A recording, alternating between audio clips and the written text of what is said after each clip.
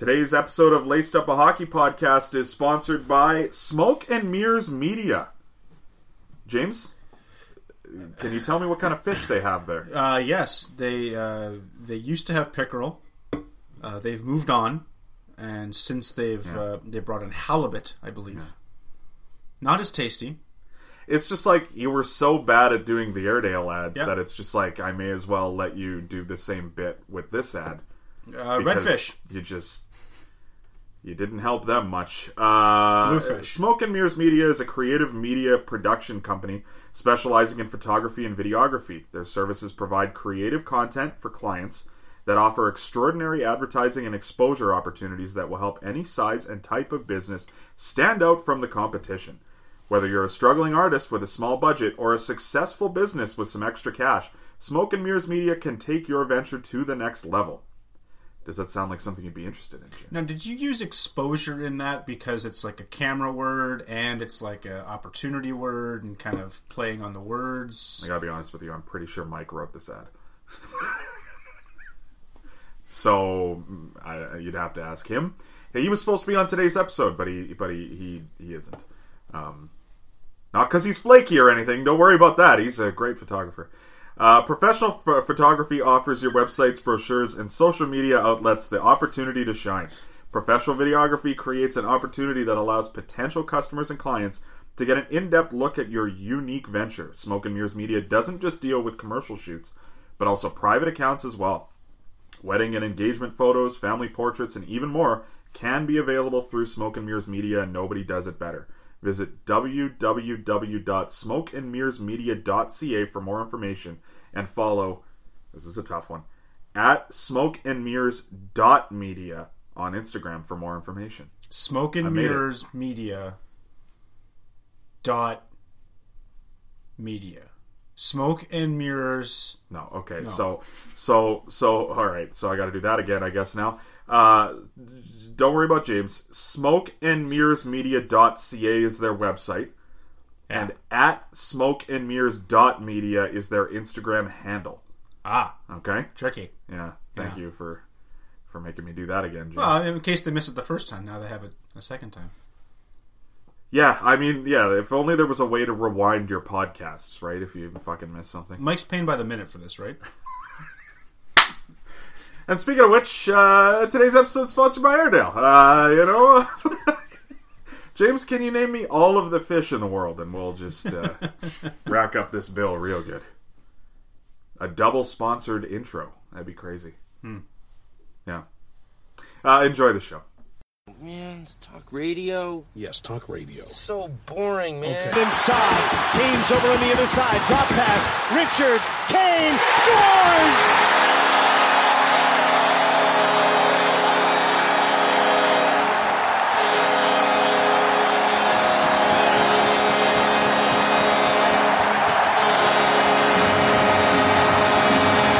And that just might be Chicago's Chelsea Dagger.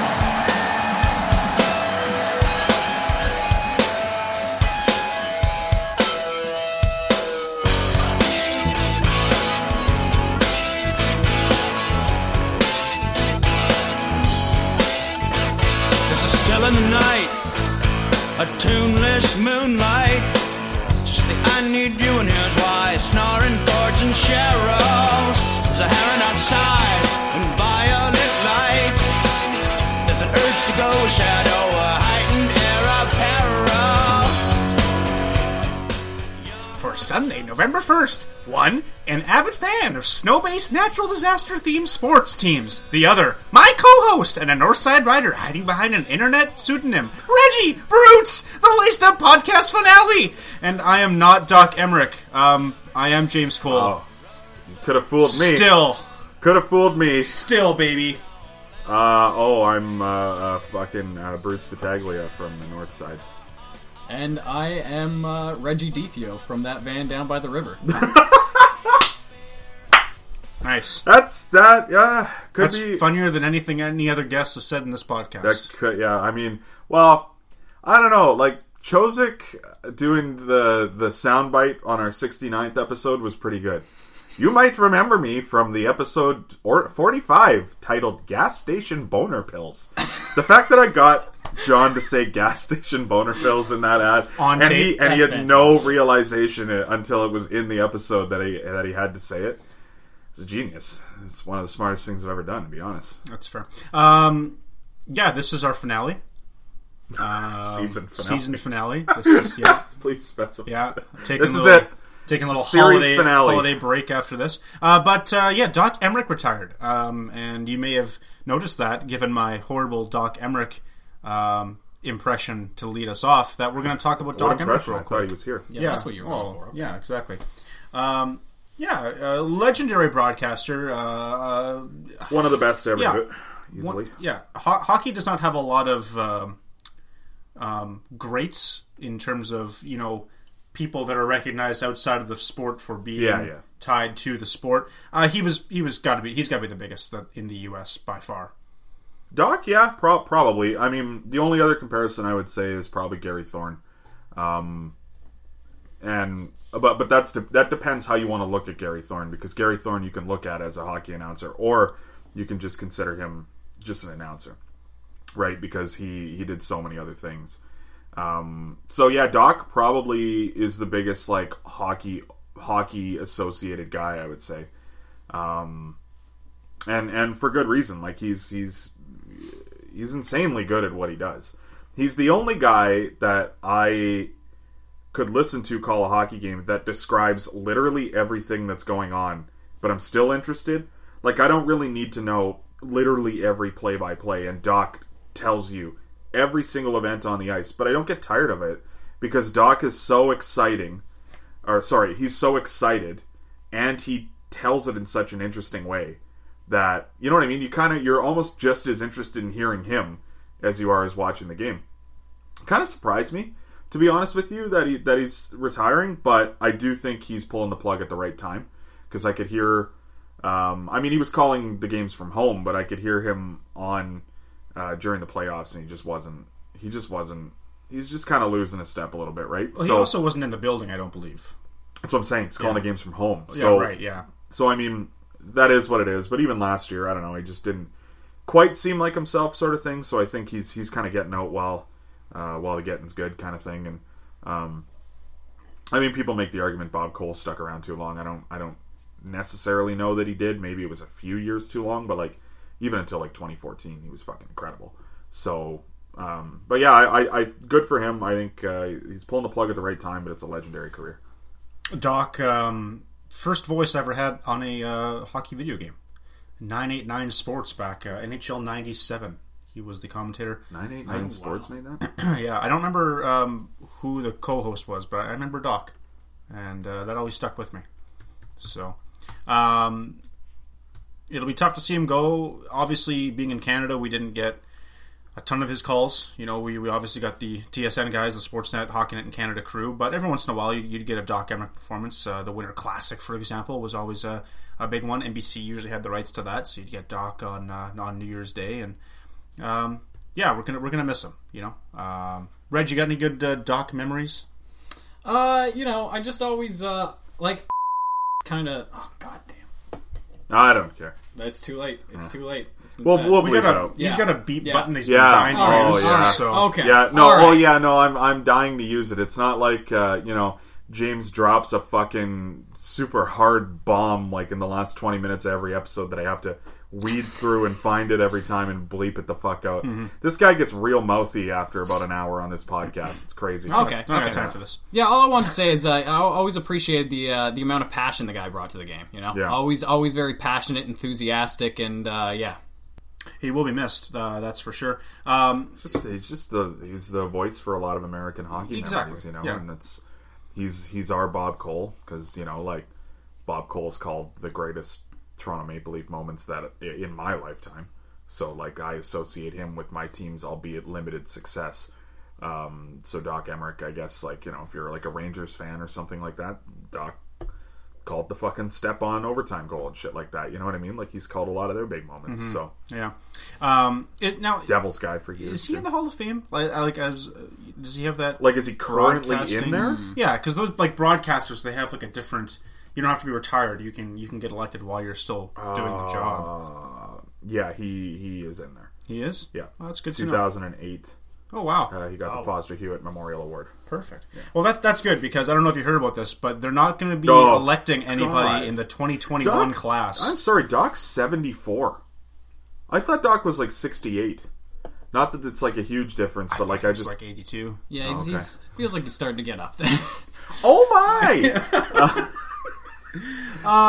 Yeah. He's a fun broadcaster to do impressions of. I'm glad he's in, because like I said, no 2021 class for the Hockey Hall of Fame. The committee came out, led by Lanny McDonald, and stated that the 2020 class, they're not getting led their... by Lanny McDonald. He's the chairman of the Hall of Fame. Lanny McDonald's the chairman of the... Yeah. I feel like they could have picked a less hilarious looking guy to maybe do that job. Am I right? Could you imagine? Am I right, folks? Could you imagine the Hall of Fame committee had like a Lou Lamoriello type rule where there's no facial hair allowed, and Lanny's got I thought you were going to say, imagine they had Lou Lamoriello making all the calls. I'm like, well, fucking Sergei Nemchinov would have been in there years ago. Sergei Brelin, Jay Pandolfo. Brent Burns shall never enter my hallowed halls. I stand by the Dan McGillis signing. No beards in the hall. Yeah. So Lanny McDonald comes out. He states that the 2020 class, which we learned about just around the same time as the COVID pandemic put the season on pause, will kind of, they deserve to have their moment, their weekend, their party, their celebration, which is fair. What confused me is why we can't just have a bigger party. Why is it okay to do this for 6 people and not 12? I agree with that. Yeah, with 2 classes whenever we get around to it, because we don't fucking know how long this thing's gonna this could get worse. We don't know. It could be 4 years of no hockey. Are we just gonna have no Hall of Fame inductions for 4 or 5 years? Yeah, you can't tell me that. I can't handle fucking 4 more years of this. We gotta be real here. I can't do this. We owe this to the people. This is terrible. They just lost Doc. They're relying on us. God.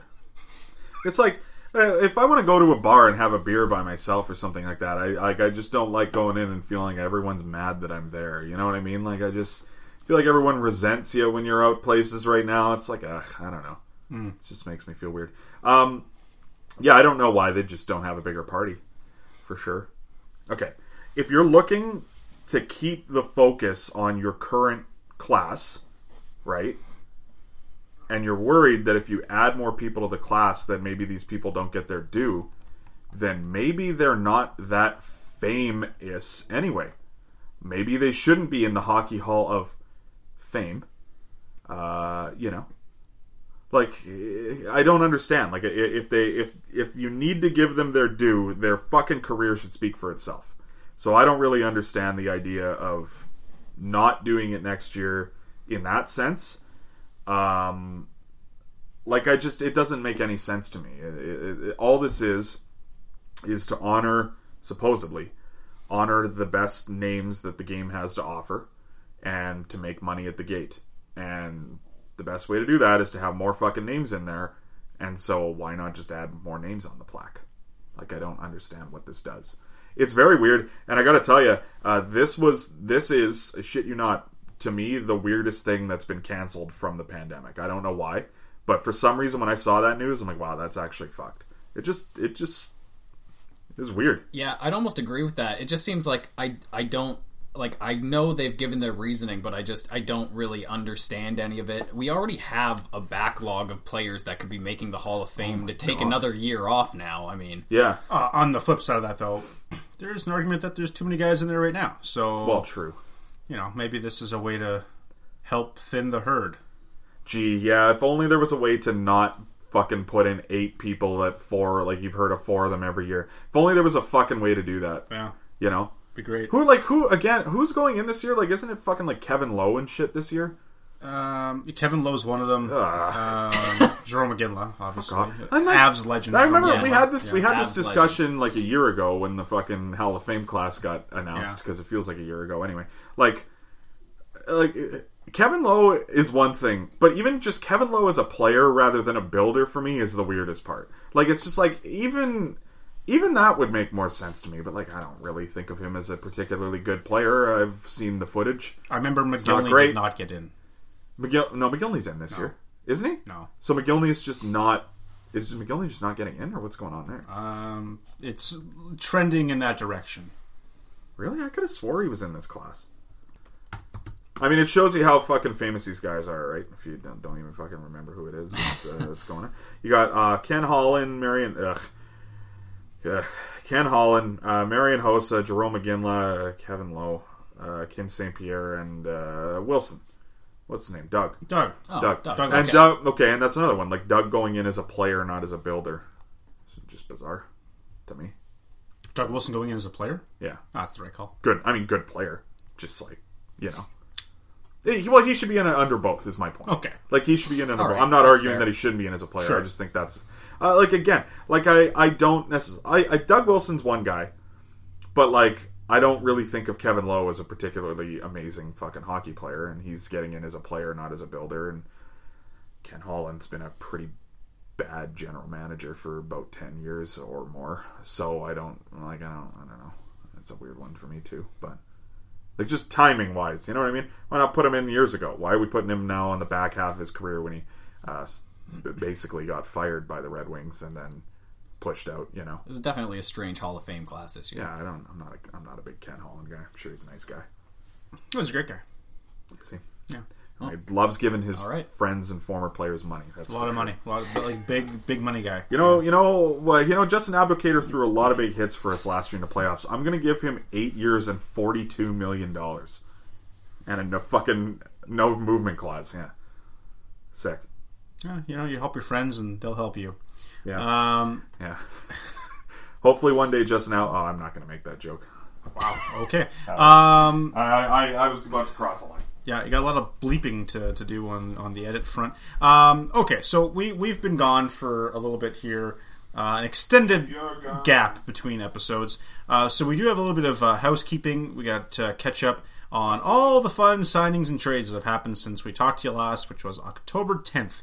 For those of you that don't remember, a mere 22 days ago. Holy fuck, 3 weeks off. What are we doing? That was nice. Okay, so we're going to get you caught up. What we're going to do is, because we're kind of tight on time, I'm going to start going through the signings. And I'm going to go, and if someone wants to talk about it, just cut me off and start talking about it. Otherwise, I'm just going to move on to the next one, because there's a lot of names here and a lot of things to get to. There's a couple trades, too. There are some trades as well. I'm going to do the signings first, and I'll circle around to the trades after that. So when we talked last, I believe we ended on Jordan Greenway with the Minnesota Wild, which leads us then to the next signing. Troy Stecher, 2 years with the Detroit Red Wings at $1.7 million. Good signing. I like it.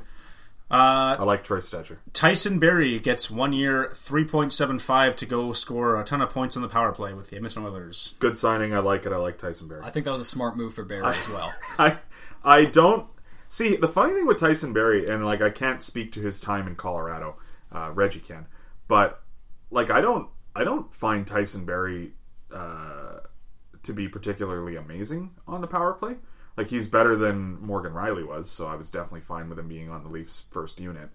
But I don't know. He just makes weird decisions kind of on the power play. I found, and he's a big shoot first guy, which I don't know that they're going to love that in Edmonton. I don't really know. It's going to be interesting, but I still like the fit. I think it's great. They need a puck moving defenseman. They need someone that can hop up into the play and skate with fucking Connor McDavid, and there are not many defensemen that can do that. Tyson Barrie's one of them. Nate Thompson, a 1 year deal with the Winnipeg Jets at $750,000. Like it. Oilers are bringing back Mike Smith for one more go at it at $2 million for 1 year. Don't like it. Yeah, very questionable. Not great. Don't If like he's it. the backup, that's fine, but that's a lot of money for a backup. Yeah, well, I hate to break it to you too, but he might be the best goalie on the roster. He's not that good. Mark Pysyk signs a 1 year deal with the Dallas Good. Stars at Get him out of the $750,000. fucking division. I've had it with that fucking guy. That guy's the most dangerous fucking player on the ice against the Leafs, other than former Maple Leafs. So fuck him. Get him out of the division. I've had enough of that fucking asshole. Anytime a defenseman can score playing forward is Not always just score. Not just score. Get a hat trick, James. Must win game for the Leafs. Must fucking win. What does that mean to you? It means you gotta win it. Hall of Famer Doug Don't Wilson. let a defenseman score a fucking hat trick playing forward. Fuck it. What is this? Fucking novice? Yeah. Hall of Famer Doug Wilson holds okay. true to his word and gives Kevin LeBlanc a 4-year deal at $4.725 million per. Okay. So, I could see Reggie smiling. So, Reggie hates Kevin LeBlanc. Right? Yeah, I do. But, like, I have to accept he's better than what he got last year. Like, that was an anomaly. The guy shouldn't have been paid what he was getting paid for 1 year. So, the weird thing for me with Kevin LeBlanc is that I'm going to assume that last year's production is not what Kevin LeBlanc is, because I think a lot of that was him being on a terrible team. The issue with Kevin LeBlanc is that Kevin LeBlanc is not really good enough to drive the play a ton. He kind of needs a supporting cast around him, but he's an incredibly good complementary player. And I think at the height of his powers that this is an underpayment. But given the fact that San Jose, I think, is going to be terrible for a few years now, I don't really know that Kevin LeBlanc is going to be all that more productive now because of the supporting cast being weaker. So it's just a weird one for me. Like, I think that Kevin LeBlanc's probably a $6 million player, but but he didn't play that way last year, and so it's hard to argue that he's going to play that way moving forward. So I think it's good for him because the guy gets $19 million and a secure deal to stay in San Jose. It's a good deal for San Jose because I think that he is potentially worth more to them than that. Well, in any case, Doug Wilson, a man of his word at least, so that's nice to see. He really could have screwed Kevin out of a job. Like honestly too, like it's just like I didn't even realize this. Kevin LeBlanc, of all players, like this includes guys that played like 2 minutes in the NHL last year. Kevin LeBlanc, the 65th best player in Corsi in the entire NHL last year, and that was like a down year for him. Like, you know what I mean? And 54% expected goals. Okay. Like he's a good player, but he also was like a minus 30 and had like fucking 28 points or something last year. So not good. Yeah. The Calgary Flames signed Louis Domingue to a 1-year, $700,000 contract. Good for them. Yeah. Sam Anas, I've never heard of this guy. Nope, gets 2 years at $725,000 with the Blues. I think that's the guy that every year that EA Sports like has a family friend that they're like, "Can you put my kid in the game?" And that this is the guy this year, I think. Could be. Jesper Fast gets 3 years with the Carolina Hurricanes at $2 million per. I personally think that's a good signing. Yeah. I think Carolina's kind of been crushing it this offseason. Yeah. You big Carolina guy or what? I'm not even. I really respect what they're putting together over there. Do you think like eventually like they like is this are they gonna get there? Like, is this team gonna get there? Know. Like, I don't really know what this goalie. team. I don't necessarily know they will, but I like where they're headed. Did they get a goalie? Nope. Really? See, that's the funny part about doing this episode now is like I'm checked out from when all this happened. So I don't even remember all this happening. I don't remember if they picked up a goalie. They didn't get anyone? Nope. So, like, nobody. No. I'm not even doing a bit right now. Like, no goalies. They didn't get anybody? No new goalies. So they have Mrazek and James Reimer again. Yeah. There were so many goalies available. There's still goalies out there. Oh, yeah. Trade for Fleury. What are we doing? Well, I guess Vegas they can now, but like... Yeah. So fuck off. Yeah, all the goalies are gone. Fucking joke. Cody Eakin signs a 2-year deal with the Buffalo Sabres at $2.25 million. Good for them. That's fine. I guess. I don't know. It's fine. Toronto Maple Leafs signed Travis Boyd to a 1-year, $700,000 contract. All right, now I actually I can fill you guys in a little bit on Travis Boyd here. Oh, good. I was hoping for the inside scoop here. Yeah. So. Okay. So if you want to know more about Travis Boyd, Travis Boyd is a 27-year-old center, and the scouting report says that Boyd is a human man who occupies three-dimensional space. He has neither more nor fewer limbs than is typical and has played hockey before and can be expected to do so again if required. In some of his photos, he has a beard, but in other ones, he doesn't have it, so it can go either way. We don't think his first and last names are backwards, but they could be. You think his first name could be Boyd? Yeah. Oh, yeah. You never heard of a Boyd? Boyd Gordon. I guess so. It's not a great first name. It's another former Capital there. Oh my!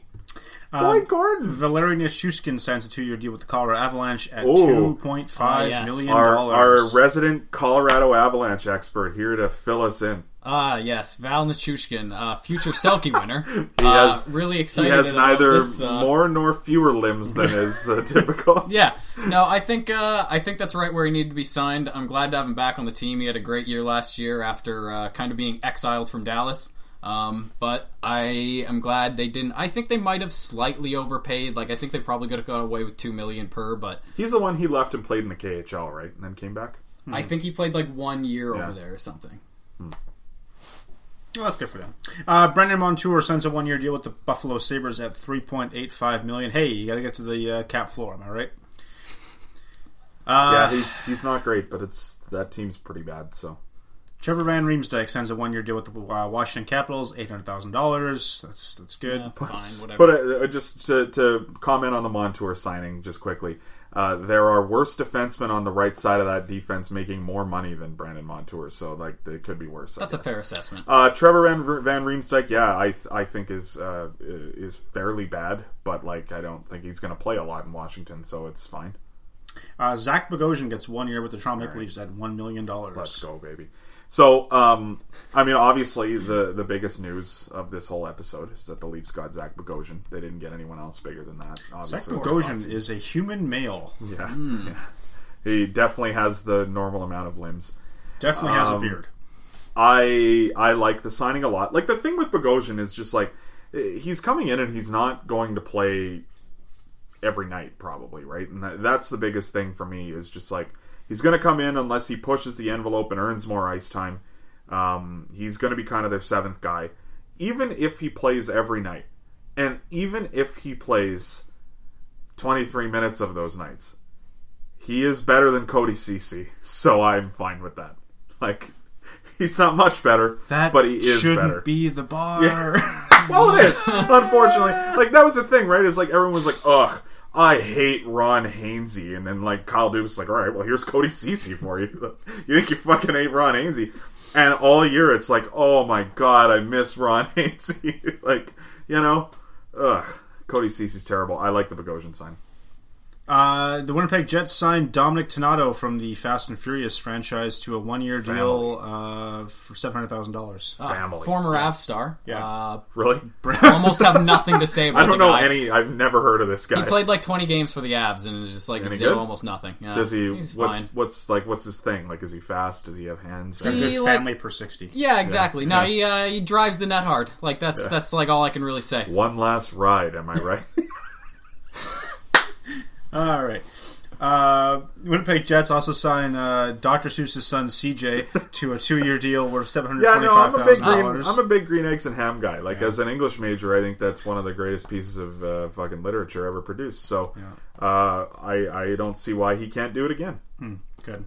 Johan Larsson's, I don't have a joke, signed a 2-year deal with the Arizona Coyotes at $1.4 million. Johan Larsson, to me, like one of the most irrelevant players in the league. Like, it's just like he's definitely good enough to be there, but he doesn't excel at anything, and he doesn't do much for your team. Shouldn't make $1.4 million. Yeah, I don't know. He's like a modern day. Like, that's how I always felt about Igor Korolev. Like, I didn't really know what exactly he contributed. He's kind of like a little bit of above average size wise, and then it was just like, I don't know what else he really does. That's how I feel about Johan Larsson. When stats guys talk about like replacement level players, like he's the replacement level player. Yeah, Like, exactly. he's just the guy that like you throw in there. That's exactly it. Yeah, you know, when you hear replacement level player, that's the guy. That's who. That's they're him. talking Yeah, about. That's him. Johan Larsson.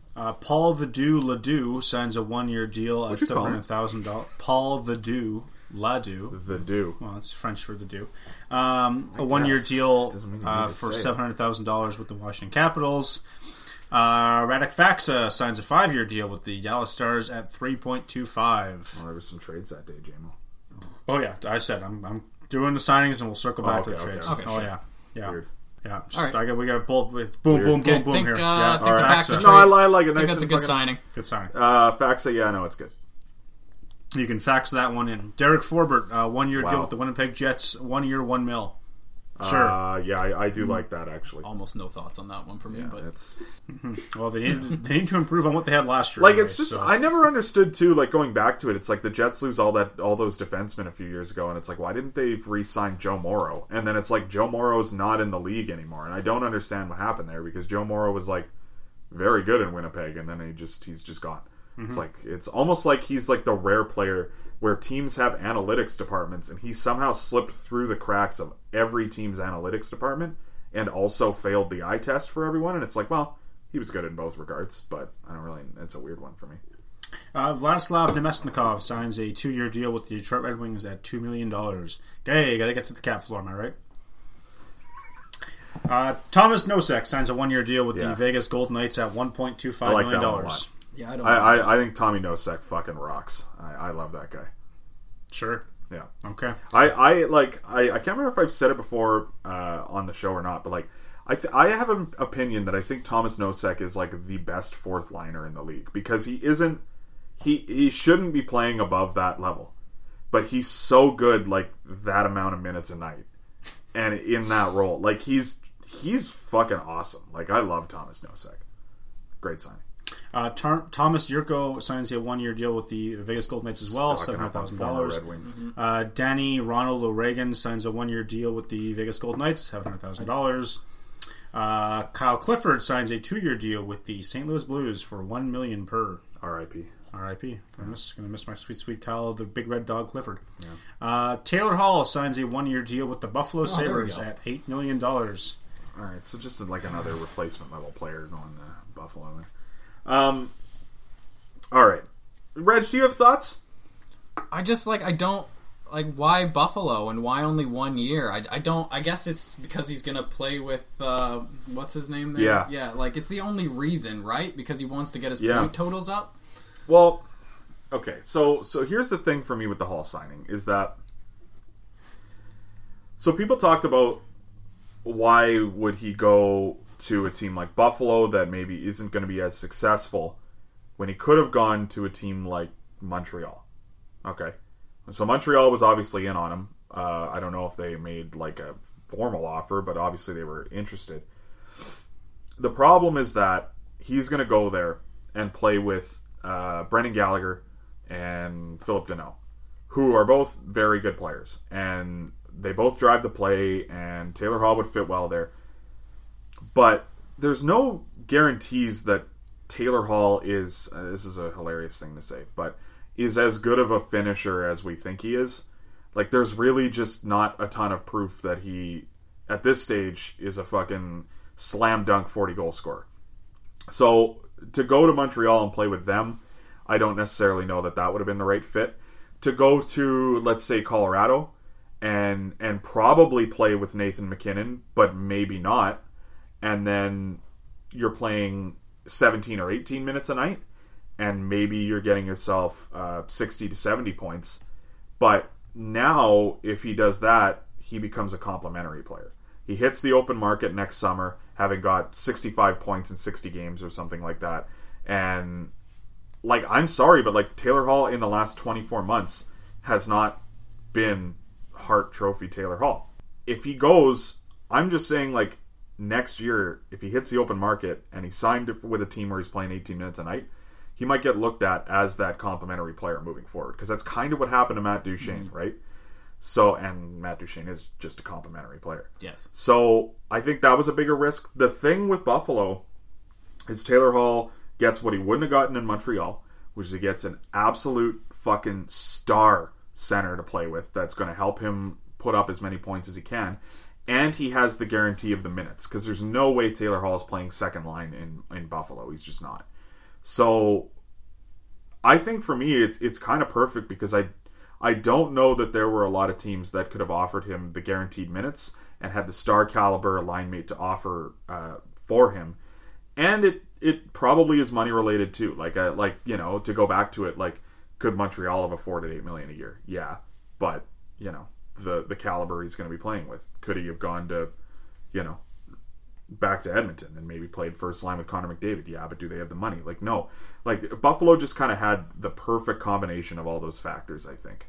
And they flew under the radar, but it makes sense. Like, when you think about it that way, I think it makes a lot of sense. I don't know that it's the right move necessarily, but we're not going to know that until he hits the ice. Because with all of this, it's just like he might go and play with Jack Eichel, and they might be fucking horrible together. Like, I don't know. Who knows? Probably not. They're probably going to be good together, but... You also got the Ralph Kruger connection. Yeah. Taylor Hall does love him too. some Ralph Kruger. And hey, Buffalo Sabres, like don't get me wrong, like they're gambling on, like, yeah, maybe we can make a push and have a good season, all that. But if they don't, boom, we flip Taylor Hall at the deadline, and now we're bringing in, maybe a couple picks, a couple prospects, what have you, and it's a win-win for both parties. Taylor can go chase his cup somewhere else if need be. So the 1 year deal makes a lot of sense in that regard. I know there was a lot of talk about, well, why wouldn't you want to grab something that you know where you're going to be. The guy just went from, New Jersey to Arizona and out of Buffalo in the course of less than a year or so. Some solidity in terms of where you're going to be living. Well, maybe you can get that in the next contract, right? So, win-win for both sides, I would say. Speaking of the Buffalo Sabres, the Toronto Maple Leafs snabbed former Buffalo Sabres star Jimmy Vesey to a 1 year deal, $900,000. That's great. His dad's an asshole, apparently. So, yeah. No, I definitely respect Jimmy Vesey for just coming out and being like, yeah, my dad sucks. Good for him. And you know what? I actually do like this signing. And like, I try not to be the super critical, negative Leafs fan, right? There's way fucking too many of them. I try to find the positive in every move that the Leafs make. And so this is me finding a positive, but this is a very backhanded compliment here. I think Jimmy Vesey's one of the only players that the Leafs added in free agency that I am convinced can definitely play at an NHL level.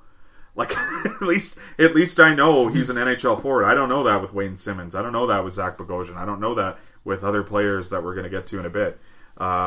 I'm pretty convinced Jimmy Vesey's still a bottom six winger in the league, and I like the signing because he's kind of cool. So he's going to go back to school with Alex Kerfoot and have some good old Harvard times. Yeah, at that price for 1 year, fucking why not? Nerds, geeks, yeah, nerd. Are we allowed to say that on podcast? Like, isn't it like some sort of podcast? Nerds? Like, yeah. Like because we're nerds for having a podcast. Yeah. Well. Yeah, but like we have a hockey podcast, so we're cool. Oh, you know how the guys from like Spit and Chicklets are cool. No, according to everybody. Fucking, I work at James works there too. But Reg, like, we work at like what I would consider like a fine dining restaurant, I would say. Yep. And a guy comes in yesterday at like 4:45 and asks if we have Pink Whitney. What the fuck are you talking about? Like, it's weird to me that any restaurant has that. It's literally just vodka with fucking pink food coloring in it. You guys got Pink Whitney? No. And then gets up and leaves like a few minutes later and blamed it on something else. Pretty sure it's because we didn't have Pink Whitney.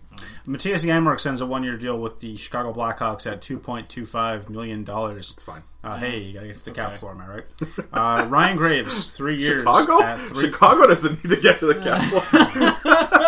Have you seen their books? They got $7 million not being used on the LTIR next year, so that's free. Ryan Graves. Oh, did they put him on the LTIR? They're going to have to. I can't play hockey anymore. Sure he can. Come on. Bounce back story. He actually, there was a story that came out that he apparently had like a fuck ton of injuries last year, right? And he's like, I feel rejuvenated and I feel like I'm ready to go. And all the Blackhawks fans are like, yeah, cool. Brent Seabrook's back, baby. And then someone tweeted like the response to the story. It's like, how does he explain the last 3 years before that then? Like what? I don't care what happened last year. Where the fuck you been since 2016? Yeah.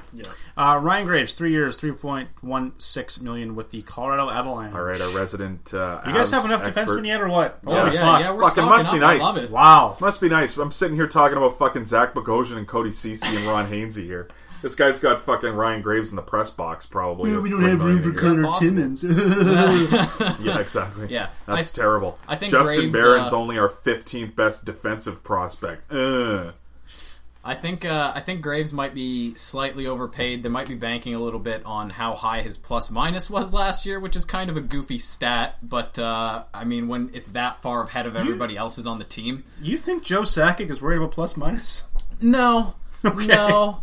but at the same time, I would interject a little bit there. I think Joe Sakic is a little bit worried about plus minus. I think the people that he has hired as a brain trust underneath him definitely are not. No, I think he's done a very good job hiring the right people to make these decisions. I think they have a very good analytics department, is my point. Yes. I don't know how fucking much Joe Sakic's completely driving that bus. No. But anyways, I don't know. He's not amazing defensively, but he drives playing. He's got a hell of a slap shot. Yeah, so. that kid can fucking whack the puck for sure. So I don't mind that signing. Like to always get more D. Yeah. I like Ryan Graves. I think it's a good sign. It's cool though. I just like how Colorado does this buy low thing with all these defensemen.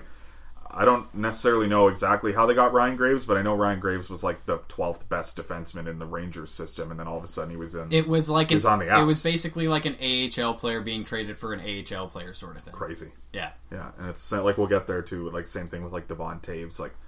They trade for him, and for people that don't follow analytics and stuff like that, he's sort of a relative unknown until the playoffs this year, but he's a good analytical player, and they kind of buy low on him, right? Yep. Yeah. Tyler Toffoli signs a 4-year deal with the Montreal Canadiens at $4.25 million. I have things to say. Okay. I have some opinions on this. This is just a weird signing for me because. All right, I'll preface it by saying, because I know we have Montreal Canadiens fans who listen to the show, I ultimately think this is a pretty good signing. But what's interesting to me about Tyler Toffoli is well known to be a very good winger who consistently drives the play, is very good at cycling, but has issues scoring goals. And I realize that's a fucked up thing for me to say because people look at Tyler Toffoli as a goal scorer, but he doesn't have a ton of goals in his career. I've watched, I would say, more of his games than I've not watched in his NHL career because I watched a lot of LA Kings when he was kind of coming into the league. He's really good, but what Tyler Toffoli is sort of like Brendan Gallagher in the sense where it's just he doesn't have an elite shot. He isn't particularly amazing at getting open to get these opportunities, but he does drive the play quite well. Interesting that I would say that and compare him to Brendan Gallagher because Tyler Toffoli gets added to a team that has a ton of players that already have that fucking problem. None of them know how to score. They all know how to drive the play. Mm-hmm. Montreal's an incredible play driving team, really good analytics team that just doesn't have any finishers. And they signed one of the guys on the market that is fucking notorious for that.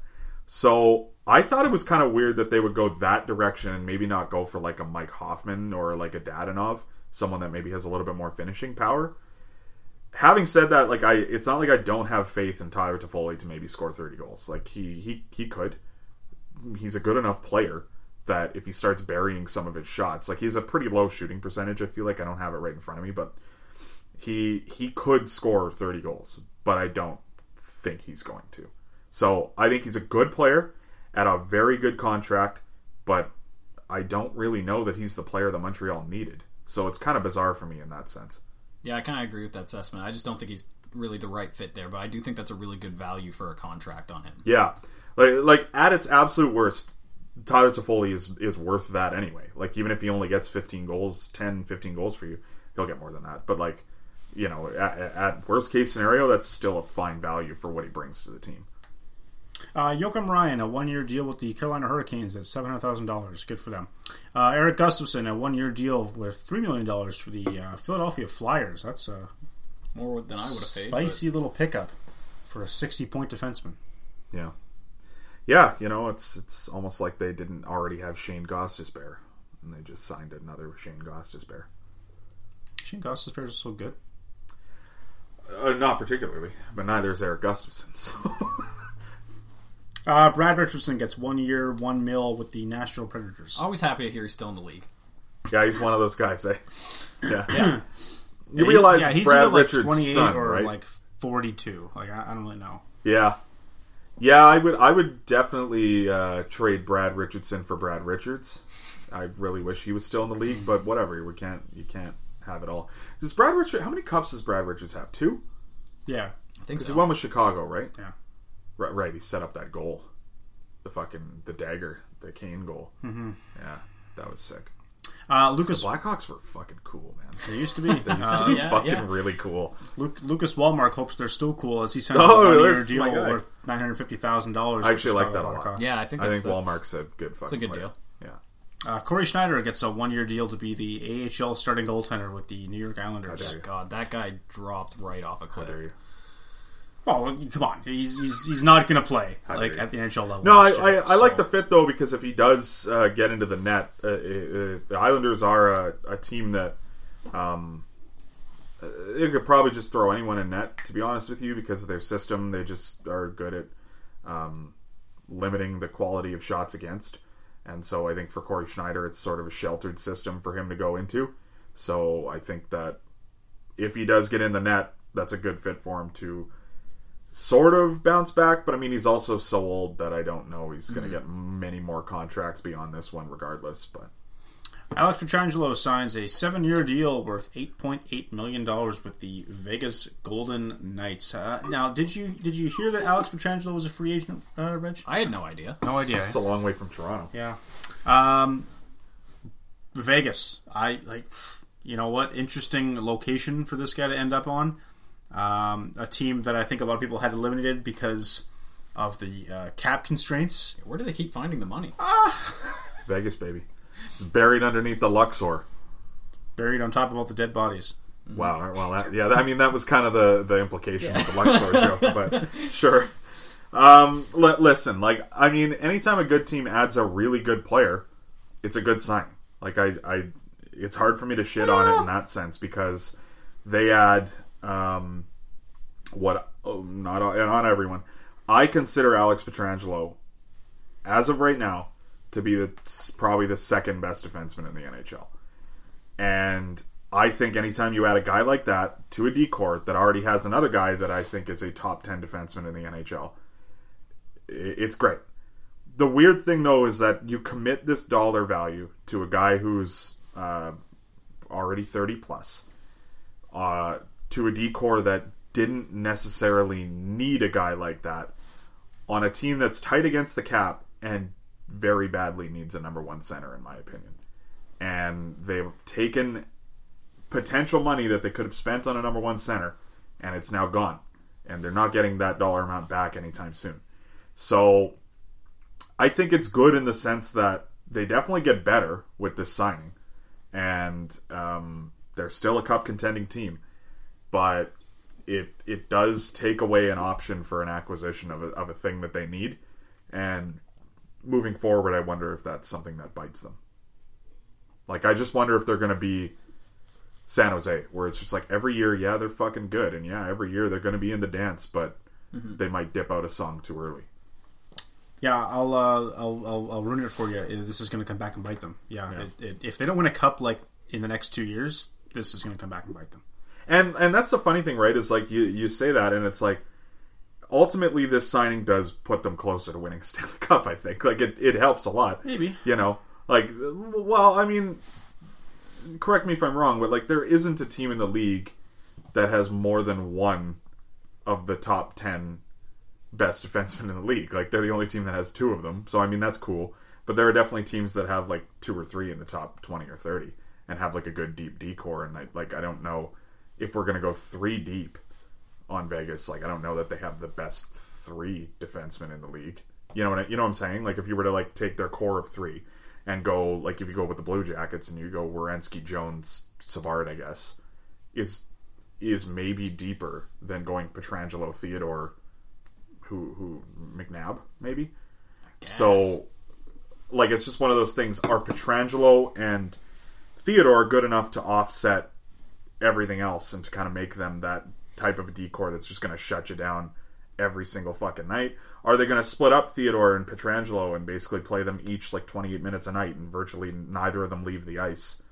You know what I mean? The entire game? Yeah, it's going to be fucking hard to beat them then because they're both really fucking good.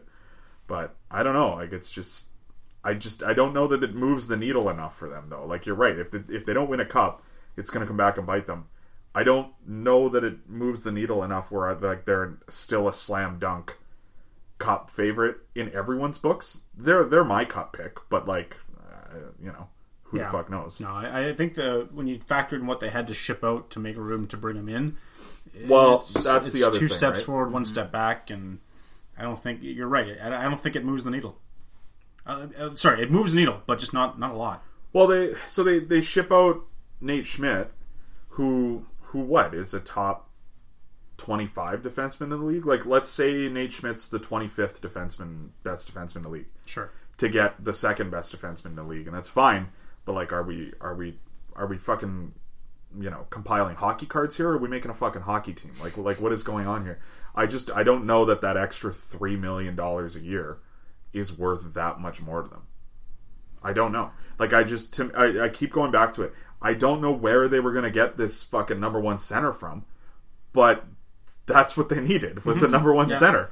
And not only that, like, I'm not saying that Paul Stastny is what he used to be, but you need number one center, and you're trading away a guy that plays the position that you desperately need. So now that position is that much weaker, top to bottom. And you move out a defenseman that's, not as good as Alex Pietrangelo, but he's going to another team within your division that's going to be maybe the best defenseman on that team. Like, he's still really, like, Nate Schmidt's still a really good defenseman. So, like, you definitely could have held on to Paul Stastny and held on to Nate Schmidt and tried to add some depth pieces and maybe have been just as much better next season as you're going to be with Alex Pietrangelo. Or, here's an idea. You could have moved out Nate Schmidt and moved out Paul Stastny and spent money on a number one center. Yeah. Like, that would have been the more logical route, in my opinion, for them to take at this point. Because they're just like, that's where the foundational flaw is with this team. We've seen teams win championships with a defense core that you wouldn't even put in the conversation of having one guy in the top 30. Yeah. Let alone, like, we got to make sure we have 2 or 3 guys in the top 30. Remember the 2017 Penguins, everyone? Exactly. What the but fuck? You know what Chad you've never seen, though, is a team win a cup without that fucking number one center. I can't remember the last time it's happened. Yeah, because I mean, like, even if you go, like, because we don't look at him as like a super fucking dynamic, massive name or anything, but like, Ryan O'Reilly was really fucking good though a year ago. Like, he was like at that point was still probably a top 10 defender or centerman in the league. Like, you're right. Like, every team has had like sort of a dominant guy. The 07 Ducks, maybe. Like, when you're talking about like a 20-year-old Ryan Getzlaf, who maybe isn't where he was going to be. How dare you talk about Samuel Paulson that way? Right. How could I forget Samuel Paulson? Yeah. How dare you I talk don't know about my sweet, sweet boy?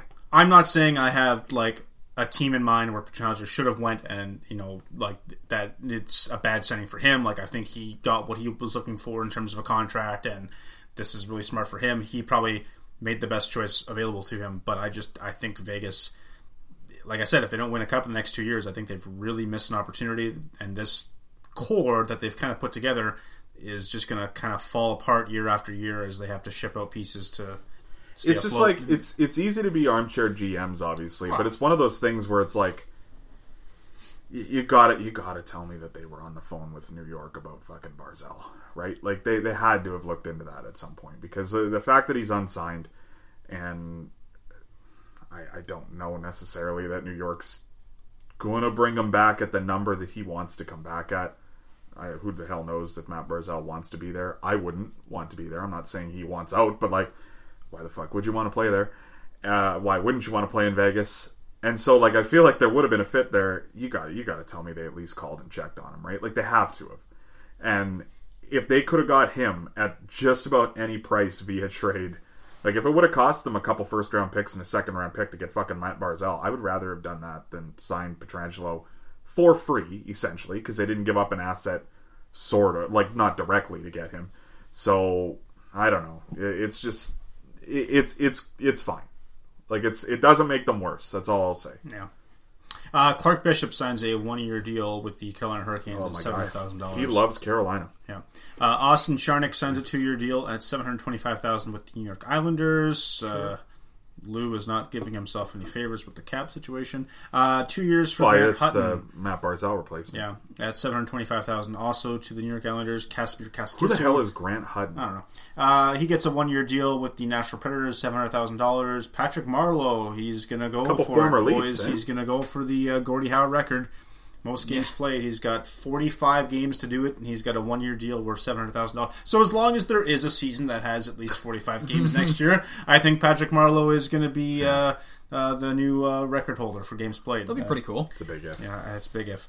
Matt Nieto, 1 year with the Sharks as well, also at Now, $700,000. our resident Colorado Avalanche expert might be able to weigh in on this. It's former Colorado Avalanche forward here. Yeah, honestly, He's good. He is good. Right? I like Matt he's great fourth liner. If you need him, he can slide up to the second line, sort of thing. Pretty versatile, but I'm honestly surprised that he's only getting paid $700K. I was going to say that too. Like, I'm almost surprised that he hasn't found a way to get himself like 2 years at $2 Yeah, million like I'm not necessarily saying like Colorado was the team to pay him more money. I just think like I thought somebody was going to appreciate what he did the last couple of years. Even San Jose, like they want to bring him back, right? And it's like I'm surprised that they didn't throw a little bit of money at him. Yeah, surprising to me, but yeah, it's a good signing for San Jose, I guess. I don't know. Yeah. Aaron Dell goes to the Leafs on a 1-year deal at $800,000. Still has to clear waivers, so that might not be... What? Yeah, he has to clear waivers if they send him down. Why? Oh, if they send him down. Yeah. Okay. No, I knew that. Spencer Smallman. I thought you meant like to put him on the active roster or something. I'm like, did he fucking play in Europe or something last year? Did I miss something there? Spencer Smallman gets a 1-year deal with the Hurricanes at $735,000. That's not a real person. Never heard of him. Jake Allen gets a 2-year extension with the Montreal Canadiens at $2.875. Probably what he should be getting now. Always good to extend a player you've never seen play a game in your jersey. Good for Jake Allen. That's all I have to say. Good Well, for yeah, Jake that's great for Jake Allen. Worked Yeah. out for JG Pajot for sure sure. he's a Just great sign a guy. guy before he's ever fucking played for you. Jacobs Borrell signs a 2-year deal with the Boston Bruins at $1.45 million. Hey, you got to have a defenseman, am I right? Greg McKay gets a 1-year deal with the Bruins at $700,000, as does Kalen Booth. Nick Paul gets 2 years at $1.35 with the Ottawa Senators. Don't know who that guy is, but he's making... Former, yeah, you know what, actually, I won't deal with any Nick Paul slander. Former Canadian World Junior forward. How dare you? How dare you? Yeah, I'm sure like 2 years, maybe? Like, definitely 1 year. I'm sure I thought most he of the played names 2 in this years, list were on that as well. No, you don't. How dare you? I'll tell you the next guy wasn't. 6 years. 6 hours after being told that talks had broken off, Brendan Gallagher gets a $6.5 million extension for 6 years with the Montreal Canadiens. Cool. Yeah, that's great. That's good for him, I guess. They gotta keep the guys they like, and you gotta pay those guys that you like sometimes. Like I don't know if I can know. I like that one. I don't know. I don't think it's. I think that's right on the money. I don't think it's too expensive, but I don't think they're like getting like any extra value out of it. I think he's worth 6.5. He's a great play driver, but like Brute said earlier, that team has tons of guys on it that aren't really finishers. So to me, that kind of fits into the same category. Maybe not to the same extent as some of the other guys, but it is what it is. Yeah, I really badly want to like Brendan Gallagher. I'm a Leaf fan, and he's got a stupid fucking smirk on his face all the time, and I hate him. But I love the way he plays hockey. I think he's my definition of a fucking hockey player, man. Like I think he's fucking deadly. I love this signing for Montreal. I think it's great. So I guess we didn't address this yet. What happened was, the reason why the episode's so late is we already recorded this episode, but the audio got fucked up, and then we just kind of waited to redo it. And I'm kind of annoyed because I had a really good point about Brendan Gallagher that I forget what it was. But what I will say about him, and what I did say about him the last time we did this episode, was that I think it's possible that Brendan Gallagher is not great in 6 years. I think it's very possible that by the end of this contract, he sucks. That's very you can make that argument with literally any 6-year deal, but like I don't know if Brendan Gallagher is the type of player that ages well. Like, he's a smaller player that plays a physical game, and usually those guys are very fast. And Brendan Gallagher's not slow, but he's not an exceptional skater either. Like, he's fine. He's fairly average to slightly above average. So I think it's entirely possible that by the end of this deal, he sucks. But I would say that now I think he is worth more than $6.5 million to the Montreal Canadiens. I think he's the best forward that they've had in a very long time. And I think it's a great valuation there. So they get him at a good cap hit, but they also might not love the deal by the end of it. It's impossible to say, but I'm a little skeptical. But I think as of right now, that's the right dollar amount for him. I like the signing. Marc Bergevin continually making me question his existence, and then does something like that. Like, I don't fucking know what to make of Marc Bergevin. Can't He's the believe that weirdest guy's GM in the still league. the GM of that team. Yeah, he's fucking bizarre, because every once in a while he makes an unbelievable move, though. Yeah. And it's you're almost like he right. does it by accident. Like, I don't get it, but, like, I don't know. He's fine. He was responsible for bringing in Devin Dubnyk. Yeah. Shea Weber. Yeah. Evgeny Dadonov gets 3 years with the Ottawa Senators at $5 million per. Nice signing. Yeah. Yeah. Really good signing. Mm-hmm. I think Dadonov is worth about $1 million more, and probably could have got a couple more years if he wanted, even though he's like older. Mm-hmm. Yeah, it's a great signing for Montreal, or for Ottawa. I think that they don't have. It's kind of weird to say this with Dadonov because he's only been in the league for like 3 years, but they don't have a lot of experience up front either, and I think that him being from Russia, coming over later, and just having had the career that he's had in the league, kind of thing, I think he can offer a lot of experience to these young guys.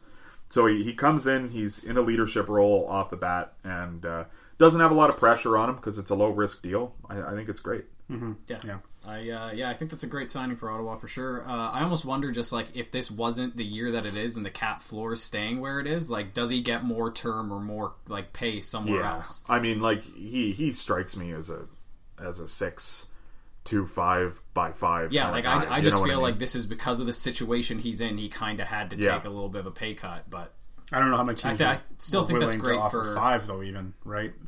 Well, that's just it, right? So- Like, yeah, 100%. And it's a thing too, right? Like, because Mike Hoffman's still unsigned, and the report came out this morning where it's just like Mike Hoffman's getting offered nothing but bargain deals, and it's like, I mean, I wouldn't want Mike Hoffman because that's for off ice issues, but like, Isn't it like 96% of like the league's cap money is already spent? it's possible. Like I remember the number being out I there. wouldn't It's- doubt that It's at all. high. Like, it's like there's not a lot of pennies left to go around here. I mean, yeah, it's. I mean, during the season, it's never any less than 80%, right? So, like, when you think of it that way too, it's always got to be above 80. But 96 is a lot. Yeah, it's close to 100, and that's all of this percent. That's all. That's all. That's all of the all the percents. Like, percents, that's yeah. every Can't percent. go more than that. No. Tony DeAngelo gets 2 years at $4.8 million with the New Ah, York my Rangers. gosh. Yeah. Wow. Okay. Yeah.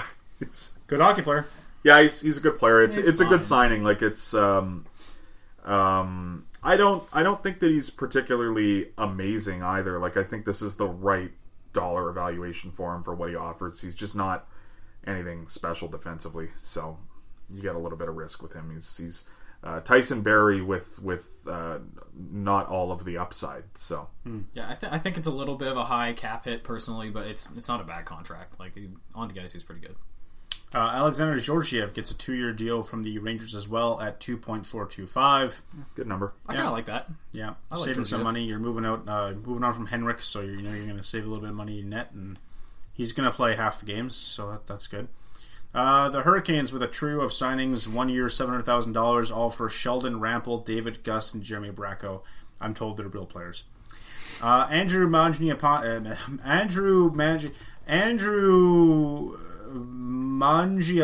gets 2 years at $2.425 with the Calgary Flames. I mean, there are people who listen to this podcast just waiting for me to say it. I fucking love my Manja Cake, man. That's my guy. I love Mangiapane so much. I'm sad about this deal because I want him in blue and white very badly.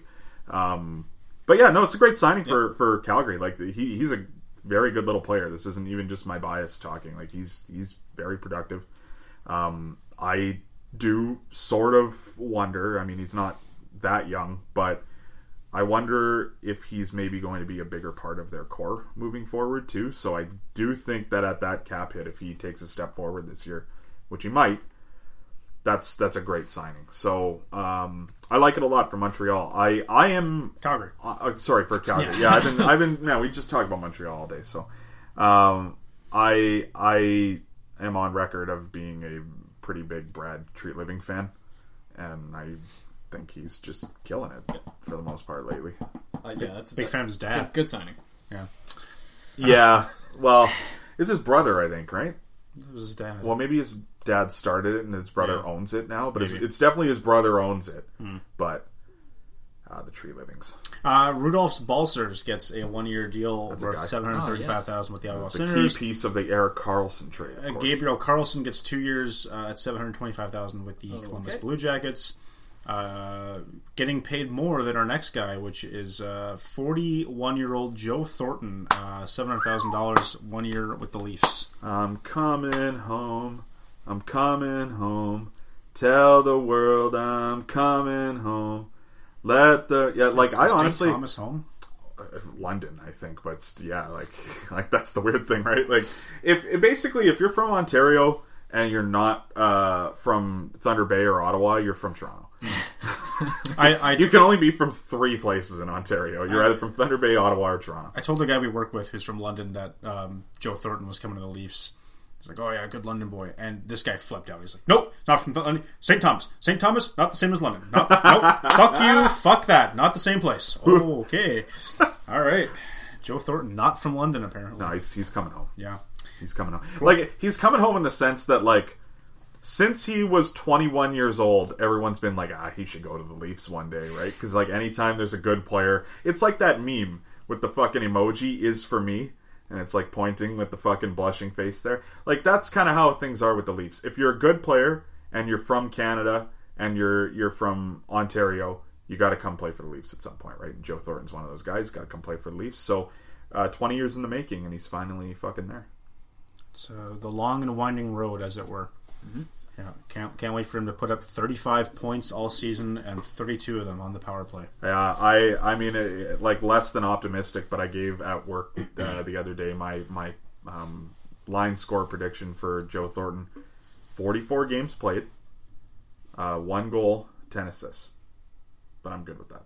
I'll take it. Okay. I don't give a fuck. I honestly think he does a little bit better than that. Yeah. I don't think he does amazing or anything, but like I think he's still. I think I'm just scarred from Eric Lindros, and even that wasn't as bad as people remembered being. Like he had like 25 points in 30 games, but yeah. You know. I mean, obviously the guy's slow now. The hands aren't there like it used to be. Slow like, now. He's always been slow. I mean, like small. Yeah, I mean exceptionally slow now. It's real bad now. Yeah. And he's not driving play like he used to, but he still makes those passes, man. He's still a good setup guy, and if he gets power play time on the second unit, I wouldn't doubt that he gets some points there. See, that's the one thing where it's like first unit. I think he's got to be on the first unit. Yeah. Like I just I hate talking bad about him, but I don't think that they need Mitch Marner on that first power play unit. You do like not. I just don't. I think Nylander and Tavares and Matthews work so well together. The only thing I would say with that unit, again, I hate shitting on the Leafs players because I love them all. I don't think Morgan Rielly should be on the power play. And honestly, I would run Marner and have a 5-man forward unit and put Thornton there, is what I would do. I'm not saying it would work, but It'd be terrifying. You're lining up, like somehow the fucking play goes down the ice and they get like a defensive zone face-off power play. You got Joe Thornton and Mitch Marner lining up as your defenseman. Well, what are you gonna do? Put Nylander back there? No. Probably Tavares. Yeah, like he's got to take the face-off, James. I guess. Yeah, I don't know, but I like. Obviously, I like the signing. Like, I think it's great. Yeah, I think it's a good signing. I do think at its absolute worst, he offers that level of leadership that apparently it's insulting to say that the Leafs need that leadership. But First team ever to have too much leadership, actually. fucking. I'll say this, man. Like, you know, everybody's got a talent. Steve Simmons is exceptional at finding something to complain about. Exceptional. Big fan. He's a fucking asshole. Nolan Patrick gets 1 year, $874,000 with the Philadelphia Flyers. Prove What's- me. Prove! I like the signing. Do we too. know? Do we know why everyone signs for $874? Is that like a tax thing or something? Because like, there's tons of deals where it's $874. Travis Dermott was $874. Like, I don't get it. Like, tons of guys sign for $874. It's not like you don't see a bunch of like $832s. Yeah, there's a very specific $874 all the time. It's a very common cap number, and I don't know why. Yeah, it must be something with like taxes if you get to like the 875 mark. Yeah. Maybe service time gets affected by that too. Like your RFA rights or something. Maybe, I don't know. They're weird.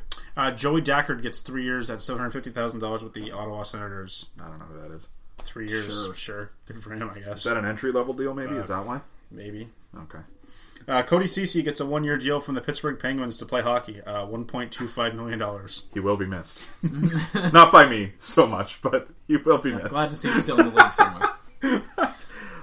Yeah, like, here's the thing with Cody Ceci. I always felt bad shitting on him because apparently he's a really good dude. But fuck him.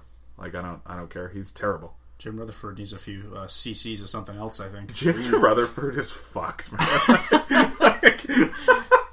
like, can someone take the keys away from him? Like, I don't understand how when he gets to his age, he's got to do a driving test every year, but he's also just like trusted to run an NHL team. Like, no one questions that. Guy's got to fucking like do a fucking driver's driving test every year to make sure that he can still operate a vehicle. But no, he's definitely qualified to still run an NHL team. There's no need to question that.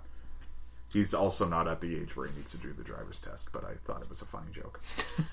Matt Grzelcyk gets 4 years at $3.6875 million per. Right. Another common cap number. Yeah. I think it's good. I think Matt Grzelcyk's really good. No, they got to have somebody play defense, right? Yep. It's a fine contract. Tyson Yost gets 1 year at $874,000. You know, I'm not gonna lie. Like, Our he is- resident Colorado Avalanche At expert. no point has he lived up to expectations, but I'm just a big shit. fan of the guy. Like, I love seeing him on the team. He Big has fan of his flashes grandpa. of brilliance. Yeah, exactly. Big fan of his grandpa. He has flashes of brilliance. Like, every once in a while, like, it looks like he's gonna be that, like, he could be a second line center type guy, and it only sticks around for like a game or two, and then he's just back to being Tyson Jost again. He had a great stretch after playing in the AHL for like 17 games last year. He came back for the playoffs. Oh, yeah. He was fantastic. He scored like 3 goals against San Jose. He was great. But, you know. I like him. Like, he's got a really great story, so I want all the success for him in the world. I have you guys ever noticed how, like, every few years someone gets drafted and they're like, oh, you know what? This guy has the potential to be the next Jonathan Toews. And then all those guys turn out to be, like, incredibly average hockey players. Like, Nick Petan was the same thing. It's like, Nick Petan is the next Jonathan Toews. And it's like, wow, okay, so he's going to be one of the greatest captains in NHL history and guaranteed, like, win several cups. And, no, he's, like, the 16th best forward on the Leafs. But, you know, well, he's better than that. But he's on the Leafs. Yep. Yeah. JC Beaudin gets... that's my controversial Leaf pick, or my opinion, is I think Nick Petan should be in the lineup next year based on who they've added. Like, he's better than Wayne Simmons. Fucking Nick Petan should be playing. Like, what are we doing here? JC Beaudin gets 1 year for $700,000 with the Ottawa Senators. Former Av. Okay. Oh, okay. Please go off. Yeah, our resident Avs expert. What Yeah, can you tell us about JC I don't Beaudin? even really think he ever cracked the NHL lineup. He was in our system forever. Like, Oh, I've never heard of him. Stephen Fogarty of CCR gets 1 year, fortunate son. $700,000 with the Buffalo Sabres. That's right. Christian Fisher gets 2 years at $1 million for the Arizona Coyotes. I don't mind that at all, yeah. Yeah, he's a good player. Jace, not quite Dale Howard Luck gets 1 year, That was $800,000 with the Vancouver. Horrible.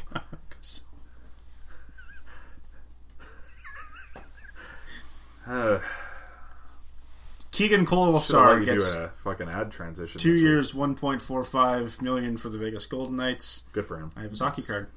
He's had a tough year. I'm happy he's getting some money. Adam Gaudette gets 1 year, $950,000, and was removed from having his jersey number again. So that's a tough week for him. That's a good sign. Yeah, that's not a bad sign. I like under Adam Gaudette. $1 million, yeah. Ian McCoshen gets 1 year, $700,000 from the Minnesota Wild. Oh, the Wild have another defenseman that I've heard of. That's cool because there's only like 2 or 3 of them. So Joachim I Nordstrom guess. gets 1 year, $700,000 with the Calgary Flames, if you say so. Carson Kuhlman gets 2 years, $1.45 million from the Boston Bruins. that's definitely a guy. Heard of him. Ilya Mikheyev gets 2 years at $1.645 for the Toronto Maple Leafs. Oh, I forgot that happened actually. I'm a really big fan. So, yeah, I'm down. They could have given him $7 million a year. I don't give a Oh, fuck. no, they couldn't have. Ooh, I gotta run the numbers for you there, my guy. No, I love Ilya Mikheyev. I think he's everything I like in a hockey player, pretty much. Like, he's just big body, skates super well. He's very good defensively. He's got flashes of brilliance offensively. Seems to be a good team guy from the English that I understand. Yeah, he's great. Nick Merkley gets 1 year at the coveted $874,000 mark. Yeah. Scott Wilson gets Hell 1 yeah. year at $700,000 with the Florida Panthers. Zach Senyshyn, gets 1 year at $700,000. You don't know who that is? Boston That's Bruins. that's one of their famous 3 first-round picks from that draft there, where they could have taken Matt Barzal and Thomas Chabot, and they took fucking Zach Senyshyn and Jacob Zaboral, and I don't even remember who the third guy was. Jeremy Lauzon, maybe, was the third guy? Sure. It's either him or DeBrusque. Like, it wasn't an amazing pick. Chris Russell, who apparently is an RFA, gets Oh. 1 year at $1.25 Still million an from RFA? the Edmonton. God, There's that's no a way. mistake. With the Edmonton Oilers to block more shots. And the best part is, for the listeners, was I referring to that's a mistake as like the RFA part of it, or the actual contract signing itself? Who's to say? Yeah, easily applicable to both. He is awful, like awful. But I guess you gotta like try to convince Seattle to take someone, I guess. But like, why not try to convince them to take a slightly better player? You know what I mean? Because if they don't take them, then you still have this guy. And then the amazing part about this is, like, not only did they do this to try to expose him for the expansion draft, they gave him over $1 million to play hockey in the NHL. Yeah. He's awful. So weird, really bad. I would say this is a very bad move. The can't miss Swiss Jonas Siegenthaler gets 1 year, $800,000. Like, he's better. Like he's way better. He got $800,000. Connor Brown gets 3 years, $3.6 million from the Ottawa Senators. Good for him. Sure, yeah. Yeah, I love downtown Connor Brown. That's my fucking guy. I love cow. that guy. Let's go. So yeah, Brown cow. I miss him very much. I don't necessarily want him back, but I miss him. I like the days when we had an ass, a goat, and a cow on the fourth line. It was fantastic. No, we don't have any of them. No, we don't have It's any all of them. gone. The farm is closed. The glory. Babcock Farms now out of business. Barnyard Babs. Oh, Yeah. Barnyard Babs. The old nickname. They've been calling him since his fucking McGill days. Grew up on the farm, Antoine Bibeau, former Leaf and Avs. Yes, Oh yeah, that's right. Bibeau. Now, what kind of animal is Bibeau? Like, where does he fit on the farm? What was he? He was just one of the sheep, I guess. Eh? I was going to say, he felt more like a bird. Some sort of bird. Just a chicken, eh? Like a cow being led to the slaughter. 1 year, $700,000. Sorry, I did lie to Yeah, you. they did Carolina get a goalie. got a goalie. Ah, yeah, honest. Fuck, who knows? He could be better than some of the other goalies they've got. It's hard to say. Yeah, he's whatever. Jake Virtanen gets 2 years at $2.55 with the Vancouver Canucks. You can relax, Vancouver fans. Can you? Dominic Simon gets 1 year, $700,000 with the Calgary Flames. Dmitry Kulikov. Oh, sorry. I love that. I didn't know that Dominic Simone was a free agent till he signed that deal. And I'm kind of pissed off at Kyle Dubas for not signing Dominic Simone, because he's another one. He's worth more than $700K. And, yeah, like, this is probably a top 9 forward for Calgary. Who? Like, he's good. He's good. Drives play. Very solid player. So, Okay. yeah. Yeah, Dmitry Kulikov gets 1 year, 1.15 with the New Jersey Devils. He is bad. So are they. He's not very good anymore. Dennis Gurianov gets 2 years at $2.55 million with the Dallas Stars. That's almost $100,000 per goal he scored in the playoffs. So that's good. I think he's a good player. Yeah. I think he's a Yeah, very I good like player. Gurianov I a honestly lot. thought he was going to get paid a little bit more than that, but RFAs, That guy's squeezes got on. yeah, it is. RFA, I Cannon guess. of a shot. Oh yeah. I love him. Louis Belpedio is 1 year, $700,000 with the Minnesota Wild. The Wild are having a great offseason, I'll just say that. Travis Dermott and the $874,000 contract with comes Toronto back Maple Leafs. That's cool. Yeah, I love it. I'm on record for being a pretty big Travis Dermott fan, especially like the back half of last season. Guy should be making probably twice as much as Zach Bogosian is, but and even on top of that, like it's entirely possible that Travis Dermott is like the third best defenseman on that blue line. So, I mean, maybe not, but like I depends how much of a step forward Sandin takes. But I don't know how good TJ Brody's going to be either. Like he might. Oh yeah. Yeah. The Leafs did a thing this off season. I like that more and more every day. The TJ Brody signing. Honestly, I'm kind of excited about that. But I love Dermott. There was a lot of talk of them moving on from him because they didn't know if they were going to get him signed to this number, and I was very, very opposed to the idea of moving on from Travis Dermott at this point. I want to see one more year of him because the argument of everyone being like, well, he is what he is. Well, I don't like Morgan Riley wasn't fucking incredible until he was like 24 either. So maybe give him another year, you know. Nikita Nesterov back in the NHL, I like 1 that. year deal, $700,000 for the Calgary Flames. I like Nikita Nesterov. I like this sign. Flames are having a nice little week here as they pick up Josh Levo as well at a 1 year, $875,000. Now Again, Levo goes for the $875,000. So interesting there. You know, that puts him in a different bracket. Mind games. A different tax bracket for Josh Levo. Mind games. Yeah, I don't know. Maybe, yeah. I was even going to make a joke about him maybe having saved up all his money, but he lived in Vancouver for a few years, so I don't know how much money. And was really underpaid saved up. annually by the Leafs. So, see, like Babs is gone. Why don't we bring back Levo? You know, come back, come home. I like to sign him for Calgary, though. I obviously there's no more average player in the league that I'm a bigger fan of than Josh Levo. So, yeah, his quest to play for every Canadian team is still alive. I fucking hope he doesn't. Sam Reinhart gets 1 year, $5.2 million from the Buffalo Sabres. There must always be one. The Reinhart rule. Yeah. Yeah. What are the other two up to? Linus Ullmark gets 1 year, 2.6 from the Buffalo Sabres as well. A busy little day for them. I guess he stops pucks. Chris Tierney gets 2 years at 3.5 from the Ottawa Senators. Good for him. Sure, yeah. It's fine. Lou Lamoriello went a little mad here. He signed Mitch Vanden Sompel, Parker Witherspoon, AJ Greer, and Josh Hosang. Those aren't real names.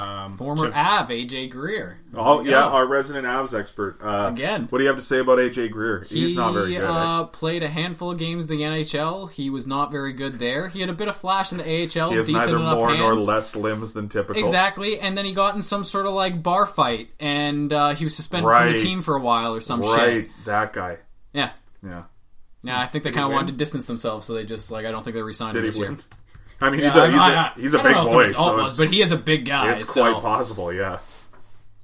Speaking of the New York Islanders, Devin Taves signs a 4-year deal with the Colorado Avalanche at $4.1 million. There we go, avoiding arbitration. I think that's a pretty reasonable amount for the guy. I mean, as far as I understand, I haven't watched a ton of his games, mostly from the playoffs last year, but good offensively, good play driver, good defensively, not very good on the power play. That's about his only fault. So, okay. I don't mind that at all. Stock up the D. Let's get ready for a cup run here. No, I like. They're going to play 10 defensemen each night, but I mean, with all the injuries they had this year and all the, they're getting ready for that scenario again. Philip Schlapik gets 1 year, $735,000 from the Ottawa Senators. I like that kid. Sure. I think there might be something there. Okay. Tyler Bertuzzi gets 1 year, $3.5 million from the Detroit Red Wings. Hey, you got to hit the cap floor, am I right? Jansen Harkins gets 2 years, $725,000 from the Winnipeg Jets. Yes, this is the Josh Levo of the Jets for me. Like I was going to say maybe Andrew Kopp is, but Andrew Kopp is like actually an NHL forward and gets recognized as one, whereas Josh Levo, I guess, didn't in Toronto. I love Jansen Harkins. That's just an awesome fucking story of like just pure hard work. When he got that goal in the playoffs, like that was just deadly. Like I like him a lot. I hope to see him often in the lineup for the Jets. That'd be cool. Hayden Fleury gets 2 years at $1.3 million from the Carolina Hurricanes. I'm sure they know what they're doing. That's okay. Smart. I don't mind that. Yeah. Eric Tulsky. Alex Galchenyuk gets a 1-year deal at $1.05 from the Ottawa Senators. Hey, you got to hit the cap floor, am I I will die on the hill that Alex Galchenyuk is better than we give him credit for, and I realize I'm looking more and more wrong as time goes on, but I don't care. Maybe he'll have the Anthony Duclair season in Ottawa. Who knows? Let's go. Ryan McInnes gets 1 year from the Columbus Blue Jackets. I have no idea how much money because TSN does not update their site. Correct me if I'm wrong. Is that's Al's son, isn't it? Yeah, that is. Okay. Oh, okay. Cool. I like it then. Sure. Victor Olofsson gets 2 years, 3.05 from the Buffalo Sabres.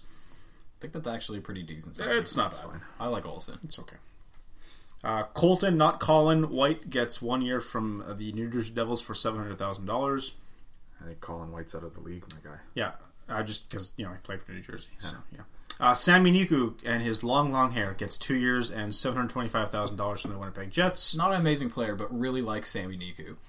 Don't really know why. Just a fan of the guy. He needs to be given more of an opportunity, I think. He needs he actually a is. haircut. No, I didn't say that. I used to have long hair. The Jets just love keeping around guys that I really like, It's just, Congrats, man. other than Joe Morrow, they keep Buffalo. around everybody I like. Yeah, well. His wife posted an Instagram picture of, Big Buff scoring a goal the other day, and I was really sad for a little while afterwards. Michael Hutchinson gets 2 years at $725,000 for the Toronto Maple Leafs. Hutch, baby. Yeah. The playoff king. Yes, Yeah, exactly. looked real good for the Avs. Oh, looked great. Yeah. Got him that deal with the Leafs again. Yeah, no kidding. Kept his career alive. Whatever. You gotta cover your goaltending requirements. If Anderson and Campbell both blow out a knee next year, I would like to have Michael Hutchinson in the fucking system. You know what I mean? I'm fine this is with strictly that. the Seattle Kraken. Well, that too, yeah, and it's one of those things, right? Even if they don't take Hutch, if for some reason everything does not go as planned, and you enter next year with Campbell and Hutch as your goalies, next year, at least you have that position sort of looked after, so it's not a huge concern. But yeah, I don't know. I'm just saying there. I don't think they're re-signing Anderson. Kyle Burrows gets 1 year from the Colorado Avalanche, another defenseman, because why not? Whatever. Guillaume Brisebois gets 1 year from the Vancouver Canucks. That's good for him. Joey Anderson, former Team USA World Junior captain, gets 3 years at $750,000 to the Toronto Maple Leafs. Let's go. I think that's all of the signings. I'm trying to rank the order in which I'm excited for the new Leafs this year, but it might go. Am I most excited about Thornton? I guess I'm excited about Thornton, Brody, and then Joey Anderson. I think that's the order I would put it in, and then everyone else. Okay. Okay. So those are the new signings. All right, on to the trade market. Going back to October 10th, we've got the Nashville Predators. There's not going to be much to say with these trades. It's going to be 5 minutes. Nashville Predators pick up Colorado's 4th-round pick from the Ottawa Senators in exchange for Austin Watson. Austin Watson can get fucked. Yeah. That's all I have to say. That guy sucks, man. It's one of those things Okay. where now knowing what we know about what happened with the off-ice incident a few years ago, I'm not going to sit here and speak ill of Austin Watson. All I would say is that I hope everything is all right in his personal life, and I wish him the best in Ottawa. The Chicago Blackhawks get Nikita Zadorov and Anton Lindholm from the Colorado Avalanche for Brandon Saad at 16.7% retained, and Dennis Gilbert. Avs fan, thoughts?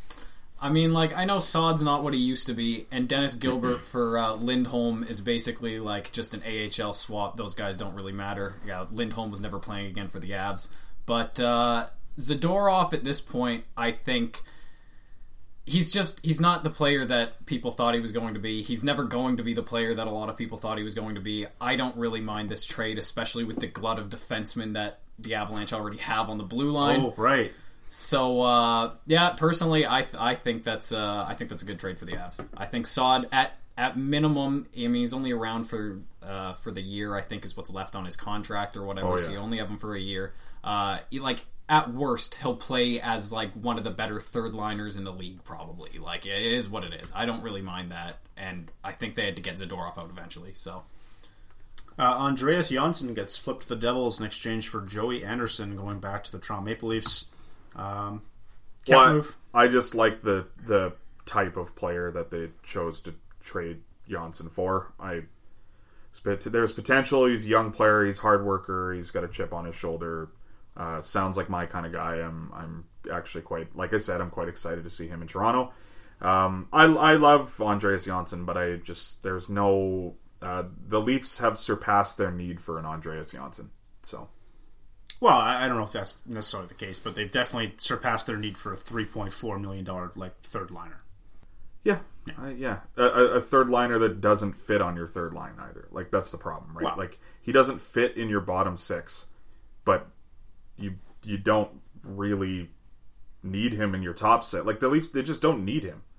Like, he just doesn't fit on the team anymore. It's fine. I wish him all the best. Kyle Burrows and AJ Greer, two guys we talked about getting signed, got swapped from the Avs and the Islanders, respectively. AJ Greer, of course, in that famous bar fight mentioned just recently. Yes. Yeah. Yes. Very famous. They then hook up a day later, once again, bringing Devon Toews over to Colorado in exchange for 2 second-round picks. Now, this was the trade right here. Yes, like, this is the Saad one was, that was good. I enjoyed it because, again, I think Zadorov was on the way out anyways. But this one, I think, was actually a very good trade for the Avs. Like, who cares about their second-round pick next year and the year after, whatever. Devon Toews is already legitimately, like, as good as you're going to get with one of those picks, right?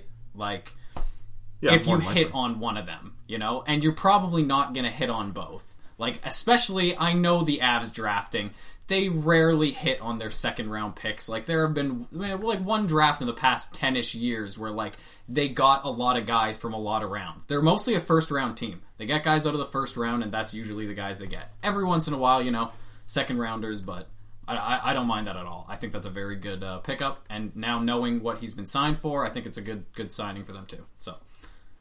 and the Vancouver Canucks bring in Nate Schmidt and his $5.95 million contract from the Vegas Golden Knights in exchange for a third That is a pick. Very nice trade for Vancouver. Yeah. Third round is like, what are you even thinking? A third round pick for that guy? Yeah. We talked about it, like, because James was, made the remark that, how could Vancouver bail out Vegas like that? And just, like, the whole thing is, like, Vancouver, obviously could use a Nate Schmidt. So, like, that's the first thing. It's, like, it's not like they're taking on a bad contract. They're taking on, like, one of the top 25 defensemen in the league, like we were talking about earlier. And the whole thing of, like, maybe other teams were kind of bidding, and this is where the bidding war got to, and teams weren't willing to maybe give up a bigger asset than that for the contract that Nate Schmidt has, because we did talk about how all this money's locked up. Like, I think it's a weird situation where, even though he's really good, I don't know if there was a market for Nate Schmidt all of a sudden, and Vancouver might have won the very limited bidding war that there was. Like, you know what I mean? I don't know, because like, as a Leaf fan, like, I would have rather have Nate Schmidt for almost $1 million more a year than than TJ Brody. You know what I mean? But maybe it just, I don't know. You never know how these things work out. I guess that's fair enough. I wasn't really considering the contract, so that is a good point, especially in the market right now. It's a good contract. It's just like, in the reality is not every team can afford to take on $6 million. No. Especially after they went a little crazy during free agency, right? It's one of those things, though, for me, where, like, this trade, I don't know, like, this is a few weeks ago, so I don't know if people are going to remember or not, but this happens after the Pietrangelo signing, because they signed the guy, and then it's like, hey, now we don't have the money to pay everybody on our roster. And, the Vancouver Canucks need Nate Schmidt, and they could use a defenseman of that quality, and the price tag wasn't too high, so it makes sense for Vancouver. And my point at the end of the day is not so much that I'm upset that Vancouver made the trade, because it's smart. It was a good move for them. My issue lies in the idea that there's too many people lining up to help out the team on the other side of the fence. We're so quick to help out when my opponent is in trouble, where, like, you could have had the entire league sit in their hands, and then Vegas has to sit Alex Pietrangelo in his $8.8 million contract because they're over the cap. Like, you know what I mean? Like, I kind of 100% agree with that. I know it's never going to happen, but I think it's just ridiculous that we're allowing teams to do things, and at the same time we're offering a life jacket while they're drowning. And the idea is to beat them, guys. Like, let them drown. Well, yes, and then now this is reminding me because we did have this conversation last time. You made that point, and then my counterpoint is that, like, I think at the end of the day, if you can't bet on your team, then you shouldn't be a general manager. You shouldn't be in the fucking business. And so my thought is that Vancouver feels better about themselves with Schmidt and are not going to worry so much about what the other teams are doing, because they should be confident in the fucking product that Jim Benning should be confident in the product that he put together. He's the one who fucking put it together. So he should think that Nate Schmidt makes a big enough difference to him and not fucking worry about how this affects Vegas at all. Like, he's worried about his roster and worried about beating them, and he thinks that Nate Schmidt on his team is going to help them beat Vegas in the fucking playoffs. So, to me, this is, like, I don't see it. I get your point, but I don't give a fuck what anyone else is doing. I care about what's going to make my team better, and this makes their team better. A lot better. Like, Nate Schmidt, I don't really know where I put Quinn Hughes yet. So I think Nate Schmidt is their best defenseman on their roster. Okay, yeah. And it might not be this year, but last time I saw both those guys play hockey, Nate Schmidt is their best defenseman. Yeah. And it's a huge get. No, and like which is funny because that actually makes Nate Schmidt the best defenseman in the history of the Vancouver Canucks, because Quinn Hughes already is. So. No, and again, like, you're right. Like I said, this is not Vancouver versus Vegas. You're right, though. Like, you should be helping this the team. NHL versus Vegas. That's where I go back. Like, that was my criticism with Paul Stastny to Winnipeg. Right? It's just like that. Mm-hmm. That was a bigger example of Winnipeg bailing out, because, like, they could have got Paul Stastny for nothing. They could have got Paul Stastny. They could have waited for Vegas to buy him out and signed him. They could have made Vegas give them a pick to take Paul Stastny. Of course, they wanted Paul Stastny because they know him, but yeah, exactly. Too many of these types of moves that I boggle my mind. Not so much the Nate Schmidt thing, Vancouver, just the idea of I get it. Everybody trying to help each other out and play nice in the sandbox. Fuck you, it's my sandbox. Okay, so a couple things to get to before we move on. We've got some interesting developments happening outside of the NHL.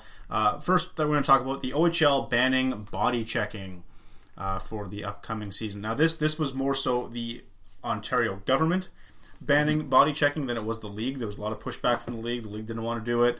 And at the end of the day, I don't know if anyone involved with the Ministry of Health and the Ontario government has ever played hockey, but this is not going to help. So no, it's going to hurt. It's actually, it's like it's that. The actually, opposite effect. Like, so. what body checking does is very quickly separate your player from the puck.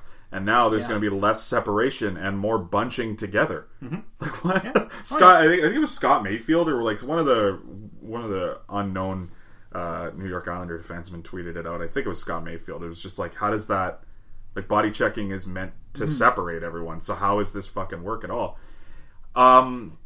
It's a terrible move because of why they're doing it. I think if the OHL wants to ban body checking for other reasons, they certainly have all the power to do that. Sure. And that's fine if they want to do that. But they went out and said that this was for COVID regulations. So that's what I have to base this off of. That's the fucking stupidest thing that's I've ever fucking heard. And that's embarrassing, honestly. Like, for them to even think that makes the slightest fucking difference, it shows that they have no fucking awareness in the sport that they are putting together, and that they're so quick to listen to these expert opinions that don't have any idea how the sport works, apparently. Like, I don't get it. Like, it's all it is an optics move that all the hockey people see through fucking immediately. Bob McKenzie right away was like, what the fuck are you talking about? Like, you know what I mean? Like, anyone with a spine stood up and said that this is stupid. And it is. It's dumb. Yeah. If they want to take body checking out of the sport, that's a completely different conversation. Maybe that's something we should be doing. And I also, like, I don't want to get too deep into this. I also don't really see how they're going to bring body checking back in. Once that's gone, that's probably gone. So I'm very nervous about the long-term implications for the OHL That's a good point. of this move. Yeah. But yeah, in a nutshell, I think it's very stupid Yeah. for short-term and long-term. Yeah. One thing I will say on the other side of the coin is that there was obviously some backlash from former players and certain members of the media that were kind of upset about the decision here. And there was someone, I can't remember who made the tweet, came out and said, hockey isn't hockey without body checking. To which we had some former members of the Canadian women's national hockey team come out and say, well, go fuck yourself kind of thing, right? The women's game obviously plays without it. This isn't to say that the OHL is going to be a worse league or that it's going to produce worse players. No. This isn't a statement that this isn't going to be hockey anymore, but it's obviously a big change. It's for the wrong reasons, and we're talking about guys that are going to be pursuing careers in a world where that is allowed, and how is that going to affect them in the big picture? But by no means should we be sitting here saying like, "Oh yeah, the OHL sucks." Like it's going to be bad hockey. It's no longer watchable and all this. No. I mean, they suck, but not for that reason. Right. They suck for this move, but not because of that. Yeah. Like, as much as I hate to say it, at that level, the only way to do it safely is to just not really do it. And, these guys are going to be in close contact no matter what. Like, it's going to happen. You don't have, like, all the precautions that they had in the NHL or whatever with, like, bubble cities and stuff like that. Like, obviously, they can't do it at that level. Like, it's not plausible to do anything like that at that level. So I just don't see how you can play the game and think that, you're not going to have these cases or whatever. Yeah. Yeah, it's the whole thing. It's just like, it's almost like we shouldn't be doing this in the first place. Then, like, I don't know. It's tough, and if you have to change the rules of the league to accommodate playing a season, then maybe just don't play the season. Yeah, you know what I mean. Yeah, and it's I'm sure I've said it on the podcast before.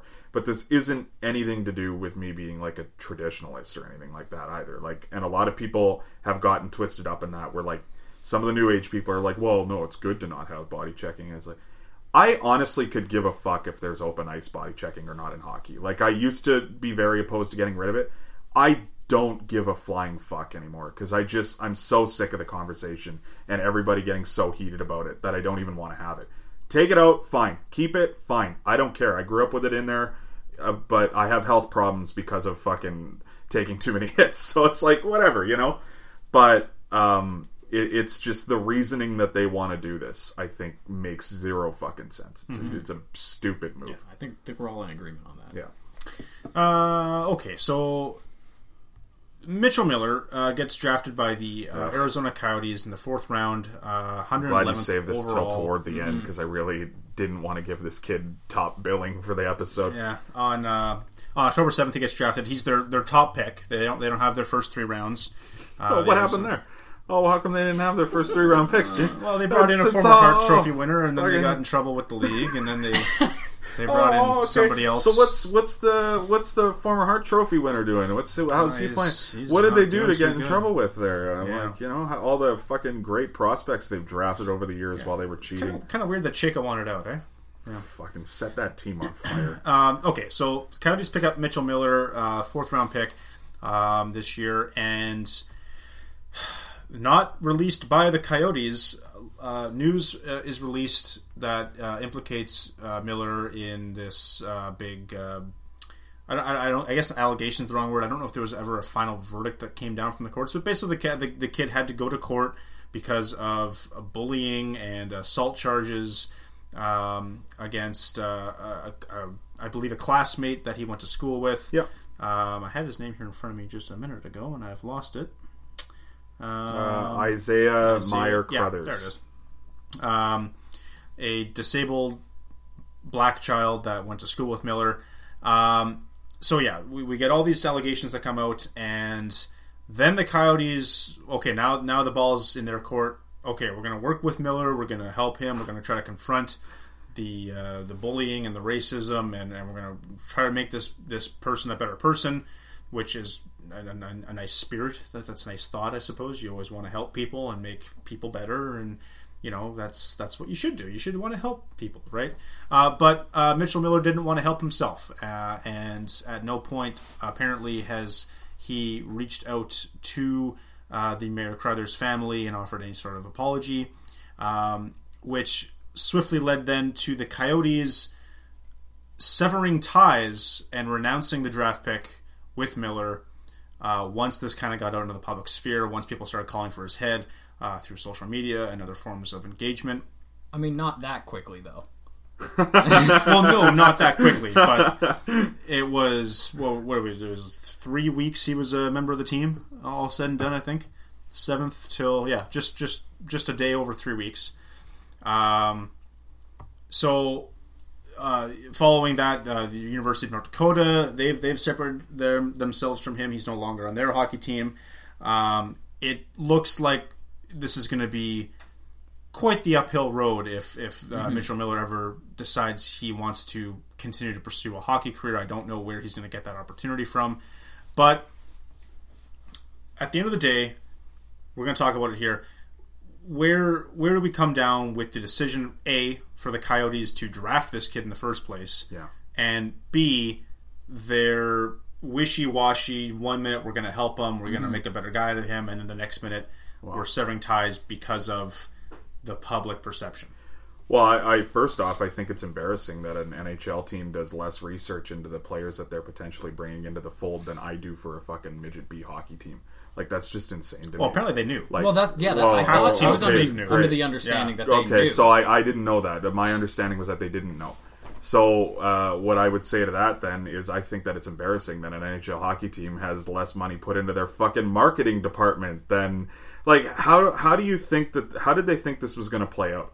I just don't understand. If this was the best player in the draft, and they want to fucking do this because they think that they have a guy who's going to eventually win them a Stanley Cup, and they're going to die on that hill, that's fine, man. Like, if you're going to commit to that bit, you go right ahead. This is 111th ranked player that conceivably is not going to make a fucking difference for them, really. This is a big enough deterrent. I wouldn't have touched the kid at all. Maybe when he's 23, 24, you sign him as an undrafted free agent, and he's a grown man, and maybe he's done right by then. But this is an 18-year-old kid that's apparently shown no remorse. I don't know if this... Like, I feel bad talking about an 18-year-old kid like this, but he did what he did. I don't know if he's just a fucking idiot, and, like, maybe he's, like...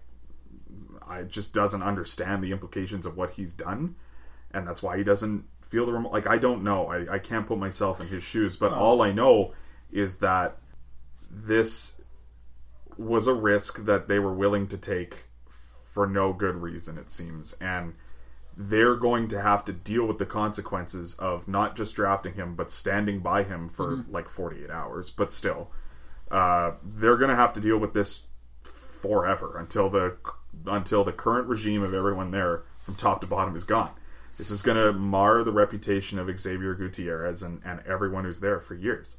I'll answer your question on the Mitchell Miller being an idiot thing. Is he couldn't have been an idiot in the sense that he had the foresight to reach out to all 31 NHL hockey teams and be like, hey, please don't, like, hold this against me. Because he clearly knew it was wrong enough to send that letter, but not wrong enough to send a separate one. I'm not sure how you make that separation. So crazy to me though. Like, if he has the foresight to do something like that, why? Like, you literally, all you have to do is even like issue like a fake apology, like you see people do all the time. Like, he's literally never done anything like that. Like you said, like, he's never shown any remorse. Even the judge of his trial said like he didn't show any remorse or whatever. Yeah. Like, it's very clear that he's pretty indifferent to what he's done at the very most.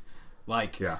I don't know. And then yeah, you have the Coyotes draft the guy, and then while this starts coming out, within 48 hours, sure, they drop him. But they first put out a letter where or a statement where they basically said, like, hey, everybody deserves second chances, blah, blah, blah, blah, blah. I love a good redemption story. It's great, Me too. But well, that was my attitude he's never tried to, redeem himself, though, is the issue. Yeah. He's never reached out to the kid. He's and never that's the apologized difference. publicly. Because at first this all came out, and all you knew was just that this had happened. Yes. Right? And immediately everyone's like, oh, fuck this kid. And I'm sitting there being like, well, no. Like, what has gone on since then? Yeah. Right? Like, you can't tell me that even though what he did was horrible, that at 14, that maybe he hasn't redeemed himself by the time he's 18. Like 4 years is 4 years in the passage of time. But when you're 14 to 18, 4 years is like a large chunk huge. of your life. You know what I mean? You're still not matured yet. So that was my attitude at first, was just like, I want to see like where this is going.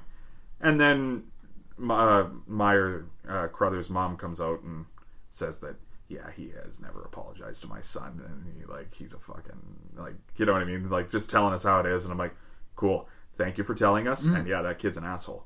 They shouldn't have drafted him 100%. And this was just the huge, this is why I'm not going to forgive the Coyotes. It's very simple to me.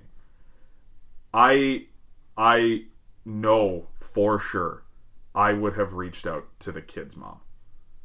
I would have asked the parents of the kid that this happened to and been like, what can you tell me about this? Because I want to know from them what they think. But all they did was find out what happened with Miller, and they're like, we're going to take the kid's side. Fuck that. Yeah. Fuck that. Now, the only thing I'll say on that is I don't know how it works in the States. There may have been some sort of legal implications here where you can't contact these people, and maybe the Coyotes wanted to and weren't allowed. I don't want to sit here and say that they didn't, or they didn't want to. The mother made a now whether or not this is within the confines of the law too, I don't know, you could be right, but she did make a comment of how she would have been happy to have them reach out, and they never did. So yeah, that's interesting. So yeah, like where do you go from here if you're the Coyotes now? You've kind of, like you mentioned, tainted their reputation. They've got nothing to really show from this draft. Like I said, like this was their top pick. It's embarrassing. I'm not trying to like shit on their other guys that they picked this year. They but really it wasn't, centered like, this year, right? Yeah. So now you're gonna come in and what is the response here? Like, do you as an organization clean house because your scouts saw talent on the ice but didn't know the story behind the scenes, or I don't. They didn't have a GM at the time? That's a weird one. Like, I don't know if that really falls on the scout. I guess it depends how they run their department. Exactly. Like, I would, from what I know, how most organizations run, that's not necessarily the scouting department.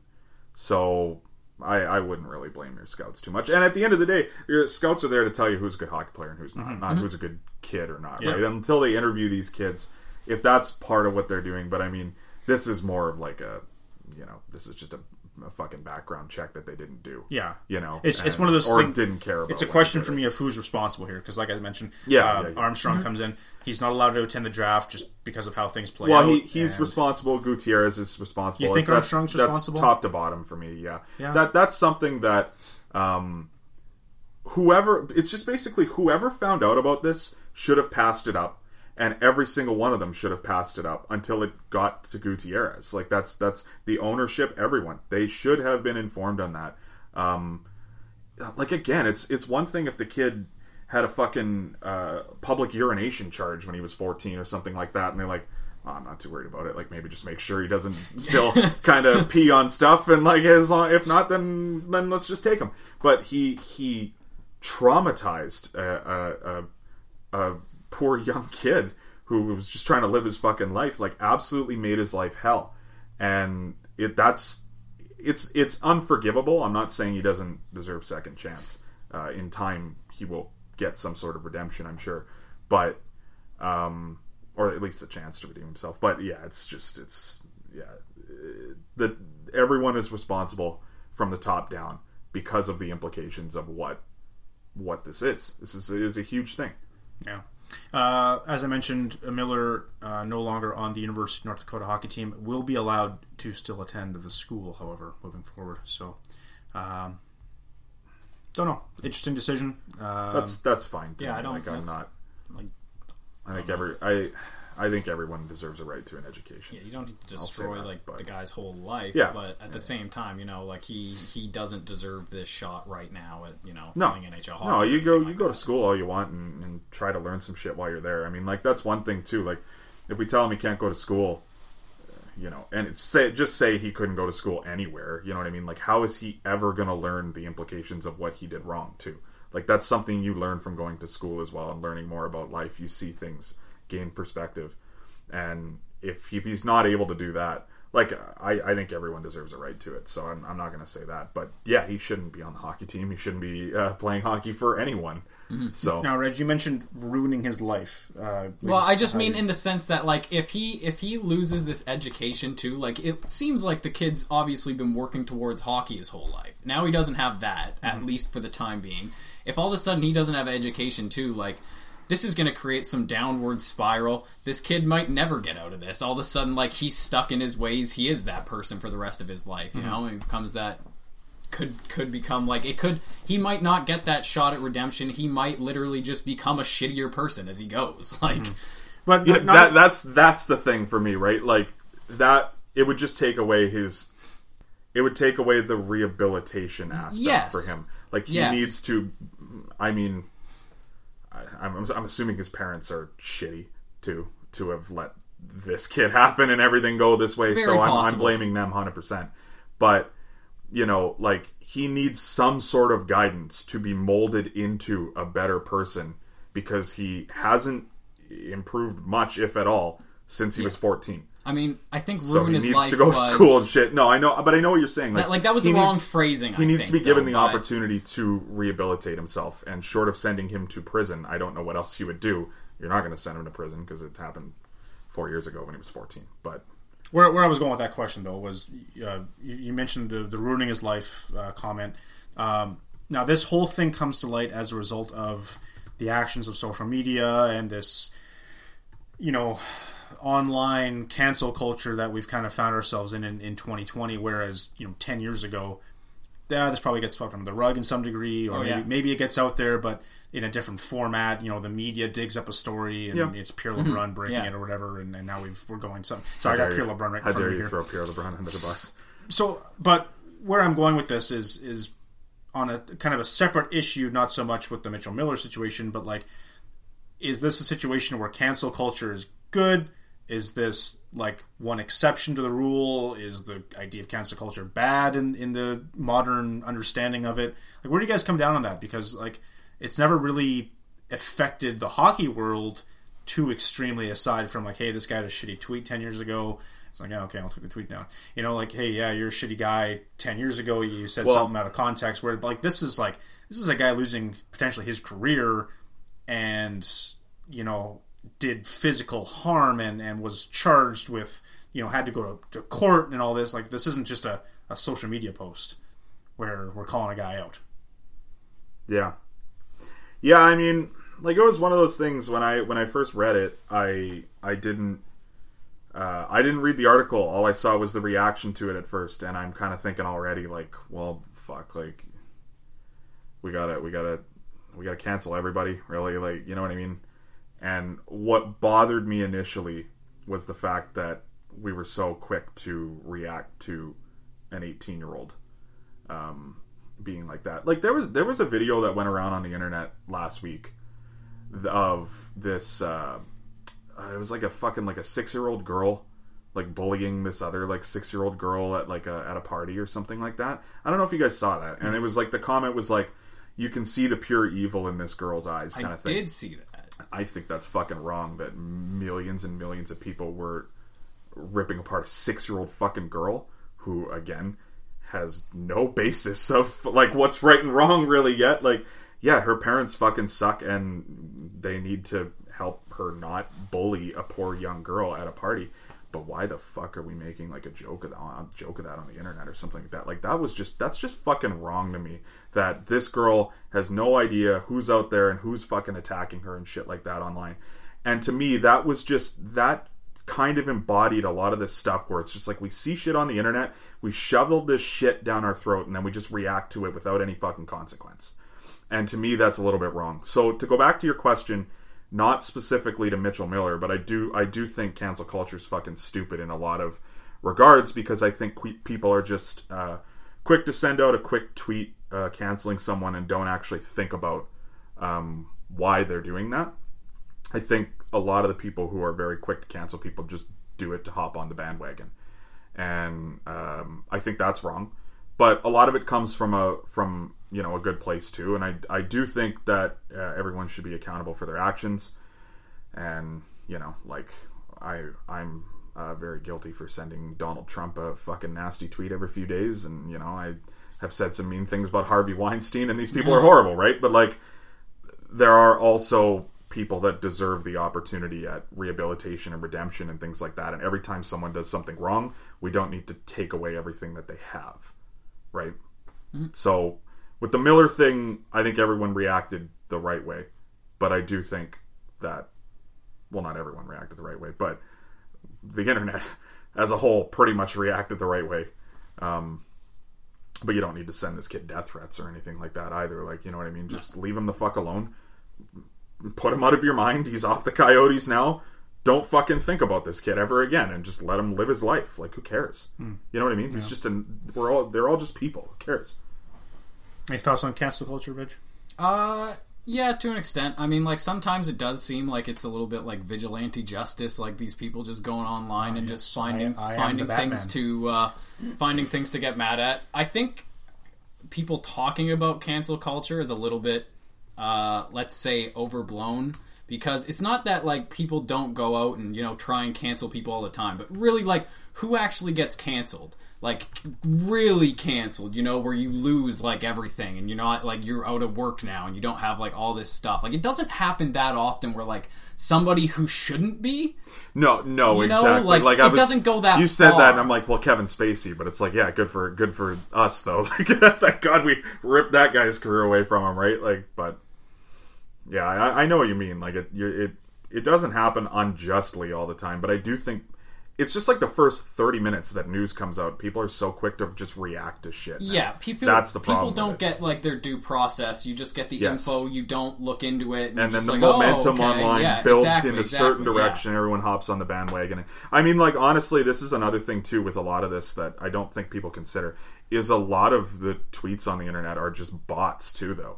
So, like, if you see, like, thousands and thousands of tweets about this thing, these aren't all people saying these things. This is a fucking algorithm that's tweeting this. Like, it's weird. It's the internet. It's weird. Mm-hmm. It was a bad idea. I say it every day. The internet was a terrible idea. Yeah, it's looking more and more like that. The things it's done for us. Yeah. Okay. I think that's it. Unless you guys have any final thoughts on hockey. But we got a top 10 for sure to get to. That's a big one. The big one. This is it. Been teasing it since last season, maybe? No, it's just this season. But we've been talking about this for 6 months. And we're not doing a community-specific episode, as you can tell, but we are doing a community top 10 by popular demand. This has been asked for many times, and we finally got to it, and it's the season finale, and what better time to do it? I would also like to note, because I think I've mentioned it on the podcast, that we were supposed to have a different guest do this episode with us, but he's flaky, so we have Reggie. As happy as I am, why are you here, Reg? Yeah, I mean, Reggie has a very good knowledge of the show as well, so I think that this is a great fit anyway. Let's have some fun. Let's talk about community. The show's fucking awesome. I was saying it while we were not on the air. I just think it's crazy that this show was on NBC for 5 years. Like, this is just a show like that was on at 8 o'clock or 9 o'clock or whatever on Thursday nights, and it was like all these old people watching all these sitcoms and stuff and getting all the jokes, and then Community would come on and they would watch it because Chevy Chase was in it, and they all hated it. Like, I think the people who watch TV. This is why the show did bad ratings. Why people who watch TV are not the people that are watching this show. Like, it was just like a weird combination of a fan base and a time slot. I think they got away with it, at least in the beginning, because the first season was so grounded that it was more geared towards people like that. And then they kind of got the hooks in, and they were on, they got another couple seasons or whatever, and as they went along, it just went so far out there that a lot of those people... Yes. Yeah. Okay, well, with that, I guess we can start. We're doing our top 10 community episodes, Reggie included. Yes. Is this our first guest top 10? No, because Reggie did a top 10 with us before as well. That's right. I'm trying to remember what we did, but I feel like I got it right here somewhere. It was, oh man, Reginald Defio. We did. Oh, our top comedy movies that's of all right, time. yeah. We did a top 10 way back in the day. Reg was on. I- If you're looking, Had for Hot Fuzz more way of up there. Reg's work, almost 2 years to the day, he was on our episode "Traveling Roadside Circus," in which we drafted a fake hockey team. Reggie That's right. moderated I was the a draft, moderator. and then Classic episode. and then we did a top 10. So if you're looking for more Reggie, November 2nd, 2018. That's where you're looking. Good. All okay. right. Well, Reg, assuming as the that's still guest, on the internet. why don't you give us your 10th community episode? All right, we will start with my 10th episode, which is it's a episode from season 2, episode 17, Intro to Political Science. Nice. I mean, obviously it's kind of relevant nowadays with all the election stuff, but I'm a big fan of, they got the nice side plot with, like, the CIA chick, like, watching Abed. Kind of like that, where they have, like, that, like, relationship they kind of develop throughout the episode, but I really just, like, I like the debates. Like, the debates are hilarious. I think it's, like, Pierce, just something like he, offers to push, like, Vicky off of his platform. Like, what platform are you running on, Pierce? I just want one high enough so that I can push Vicky off to her death. Good episode. Good episode. What was the episode called again? Which one is that? Intro to Political Science, I Intro think. to Political Science. Yeah. No, that's that my is... just squeaks in. There were a lot of other ones I probably could have swapped it with. Troy but and Abed have the debate show, like the Yeah, moderate- yeah. yeah. That's good. That's a good one. I like that one. My number 10 is season 3, episode 7, Studies in Modern Movement. Now, this is an episode where Troy and Abed get an apartment together, and the gang tries to help them move in. Jeff fakes that he's sick so he can go shopping and runs into the dean, and then he has to spend the day with the dean, otherwise the dean's going to rat him out to the friend group. They sing karaoke together, they go for lunch. Yeah, the Jeff and Dean relationship is amazing, but I do think that is their best episode together. And just the whole moving thing is just hilarious, how annoying Troy and Abed are, and Annie's getting super frustrated. Mm-hmm. And yeah, it's great. They help Annie move. Sorry, not they move. But and that's also the episode, I believe, where they leave Pierce in the apartment by himself, and he spills all the fucking what does he spill, like Varsol or something like that? Yeah. And then all the fumes are just like hot boxing in this apartment, and he's fucking like having a hallucination. Guy opens the super opens the apartment door, and Pierce is just like sitting on a bucket playing like the cardboard as if it were a piano, and he's just like, "Any requests, Governor?" Like, it's great. My number 10 is from season 2, episode 14, Advanced Dungeons and Dragons. Nice. That's a good one. Removed by Sony from Yeah. Netflix because Speaking of cancel culture. I didn't even know that. ridiculous, Okay. ridiculous fucking reasons. So they were upset because in the episode Ken Jeong wears blackface, but he's doing it Yeah, but like that's not why he's doing it. And the problem with the whole thing, though, is the whole joke of that was them being like, is that appropriate or isn't? Like, that was the joke, was they were acknowledging that you shouldn't do that. So, I don't know. It's a stupid reason they took it off. But. Yep, real dumb. That's why I put it on my list. For that reason. yeah, that is a solid episode. No, it's fucking hilarious. okay, yeah. They bring in this guy, Fat Neil, to play Dungeons and Dragons with, Poor because Fat Jeff's convinced the kid's gonna like kill himself.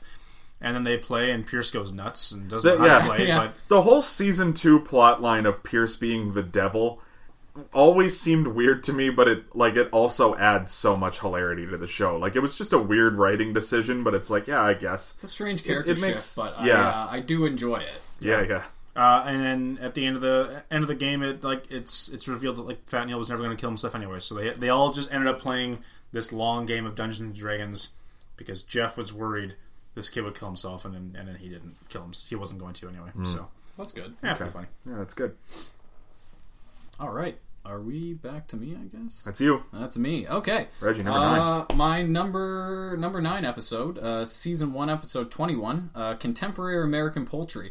I just, it's not the funniest episode in the world, but I just love, the Mafia movie references, and I like Abed as, the one who's running the show. It's like an Abed episode, you know? Because a lot of the episodes are, Jeff episodes, or, whatever, but I like Abed getting the spotlight, and, him being, the Don of the family or whatever, and, it's a good one.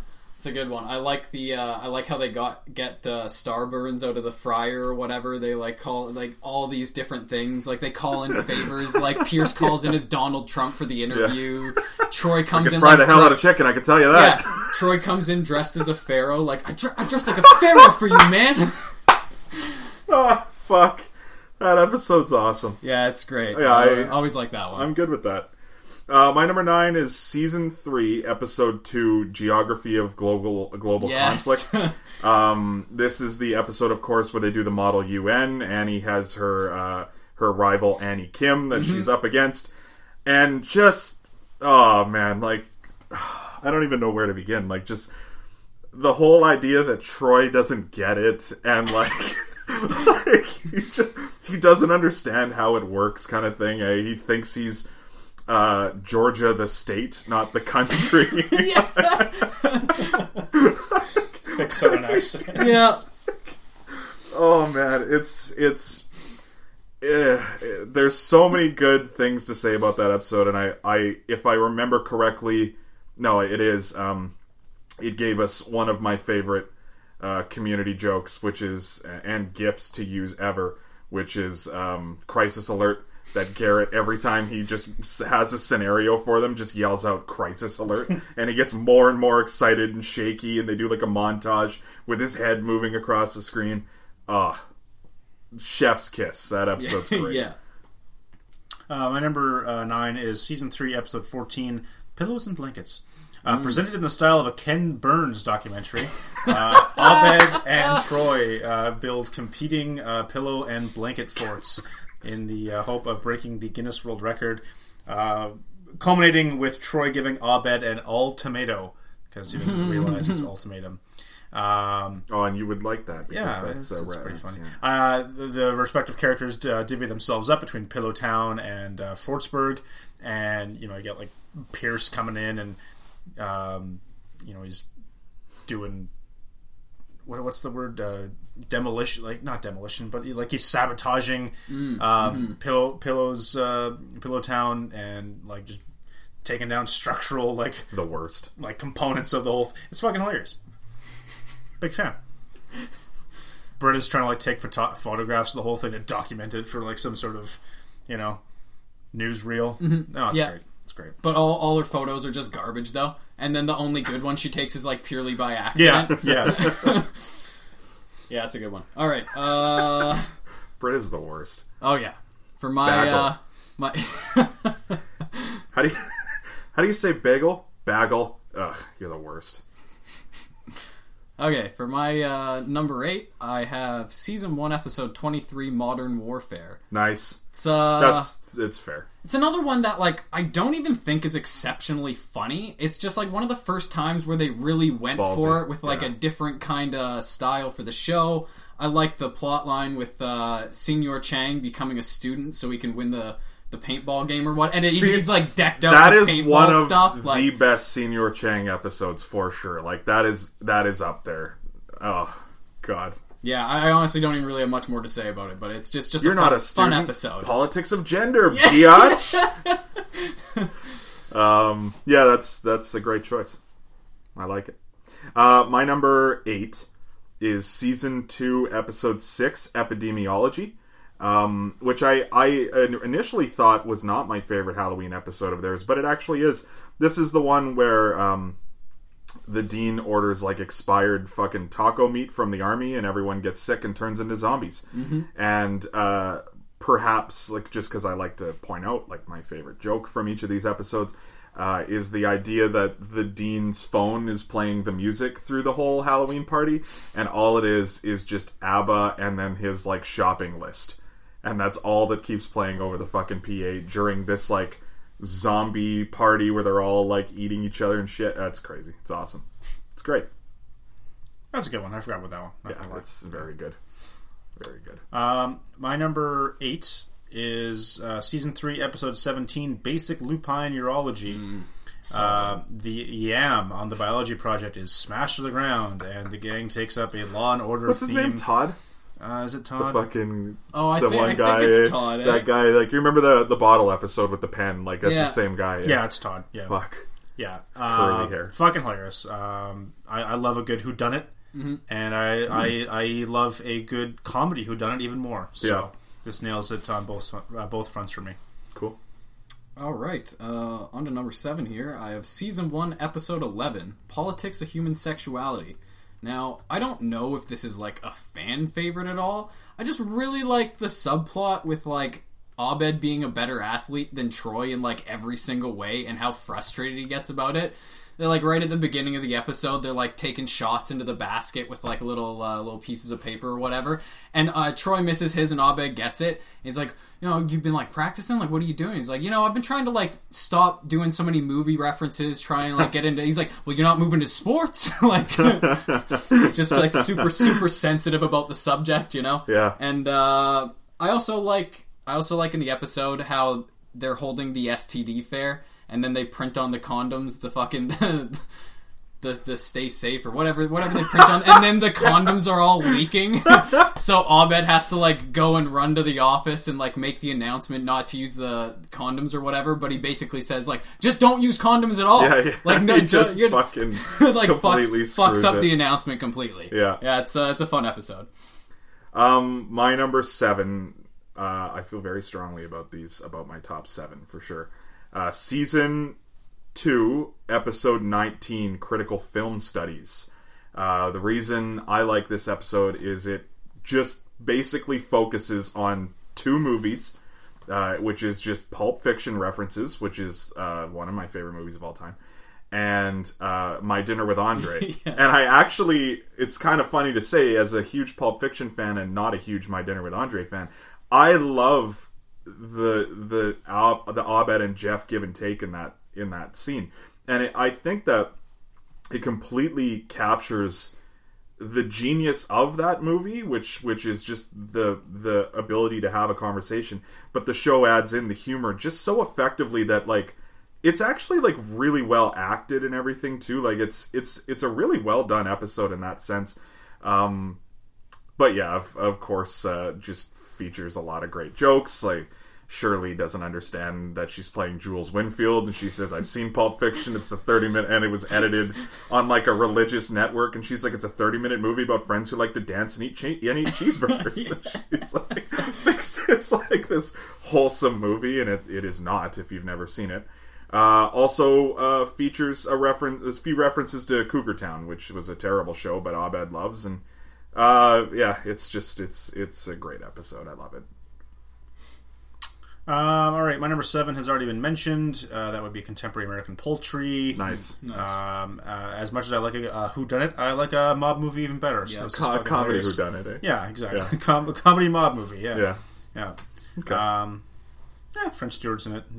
Who doesn't love a good French Stewart? French Stewart's in that one? Yeah, he plays Vinny. That's a different episode, isn't it? Because he plays French Stewart's in... Oh, I've got the wrong one open. Oh, yeah. No, I've got the wrong one open. Yeah, because he plays the French Stewart impersonator, and he's like, yeah, you kind of do look like French Stewart.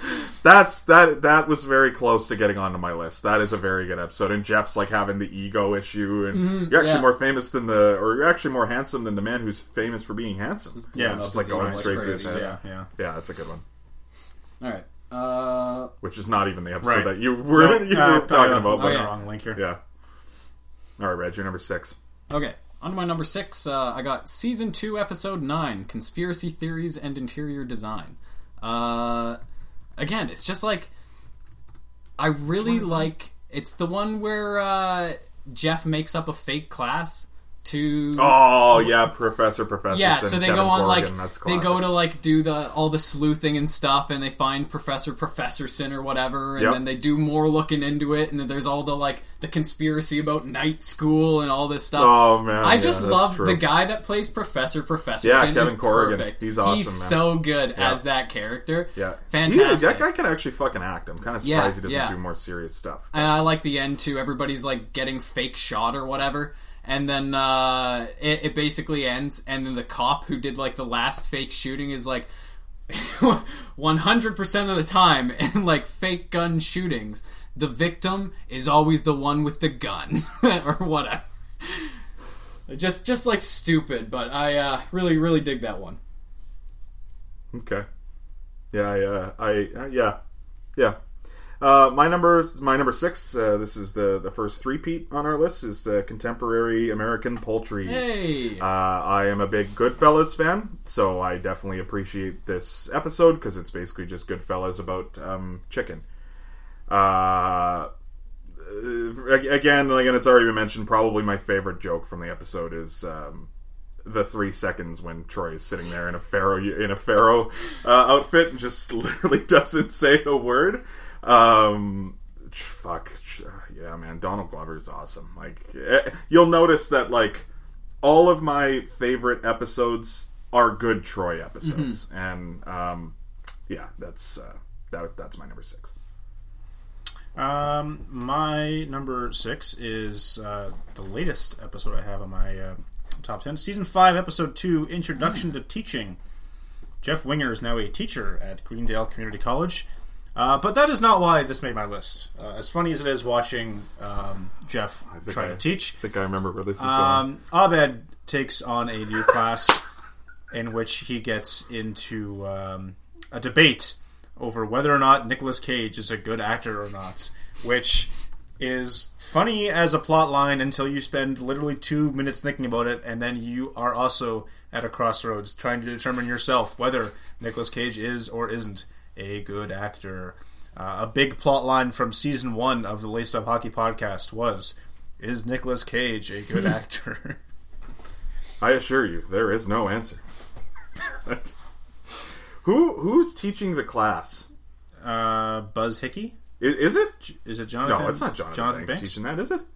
Or is it Kevin Corrigan as Professor Sean Oh, right, Garrity? it's Sean Garrity. Yeah, so, like, Yeah, I forgot Professor he's Sean in multiple Garrity. episodes, Yeah. yeah. Fuck, yeah. That is a good one. That plot line is fantastic. All the top. right.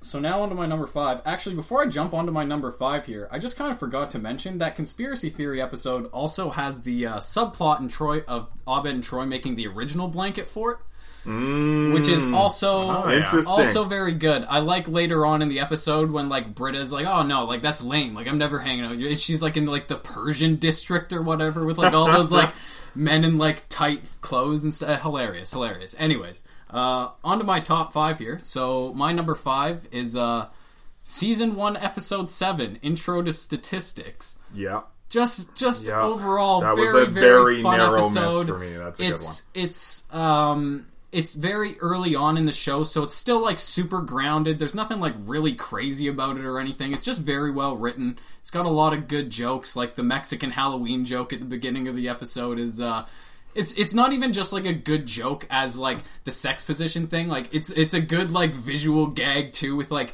Troy's reaction, and then I think like Pierce reacts to it too. And like, I feel like they bring it up later in the episode again too. Like it comes back somehow a little bit. Yeah, that's the a Dia really de los Muertos party. exactly. Yeah, it's a really good joke. And then I like Pierce like swapping the pills with Starburns or whatever. Yeah. Like it's fun. It's funny to me that like Pierce gets high and like freaks out like that. But I like when Starburns is like, "Hey man, like my heart stopped racing. I can't pee. Like what did you slip me?"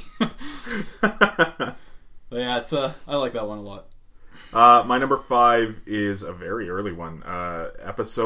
Season 1, episode 3. Oh, nice. Introduction to film.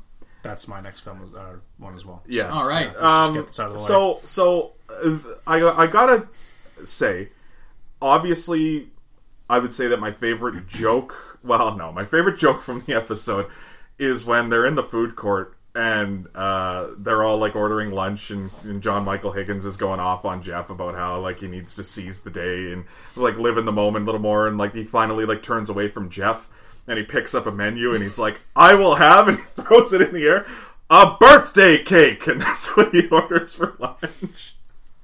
And every time I forget it's coming and I fucking lose it. But the concept in the class of them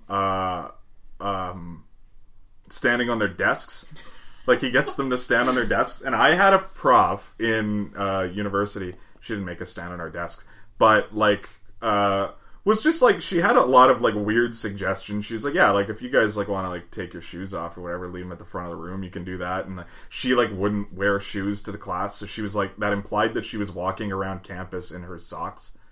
Like it was just like, she was just very like hippie-ish. She was the head of the history department at the time. Yeah, it was just it just reminded me of that, and my one buddy in the class, we always made references to this episode because of it was just like, this is fucking like, it's Professor Whitman, man. Like but yeah, that episode's fantastic. James, did you want to add anything? No, I don't think so. I do.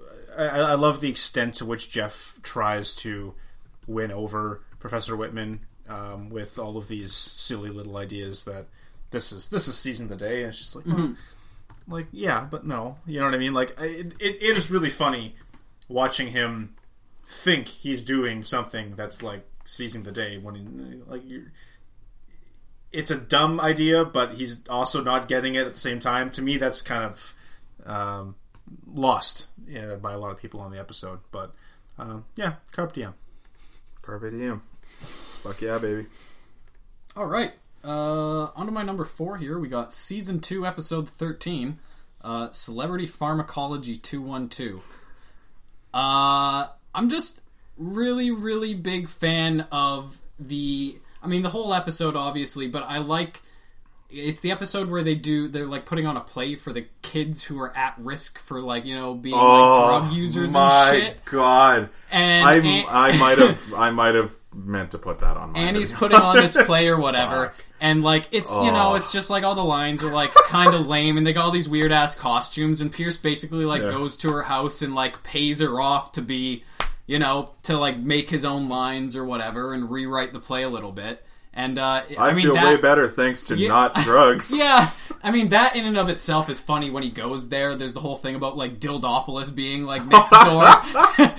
And then like she's talking about like, oh, you know, like I was gonna sell these eggs to like make rent next. He's like, oh, you save your eggs for a rainy day. Yeah. Like, I got it. Like, you know, just like stupid stuff like that. But then the actual play goes on, and I love it so much. Just like all the terrible edits Pierce makes. Amazing. He like hypes drugs up to be like the best thing ever. Yeah.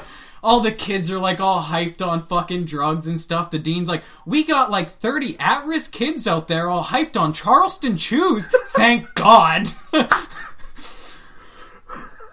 And then at the very end, like, Chang comes in. Did someone say crazy person? No. But he comes in, and it's like the perfect dichotomy to like Pierce's, like, the way Pierce plays drugs is like he's the crazy, everyone love me, have fun sort of guy.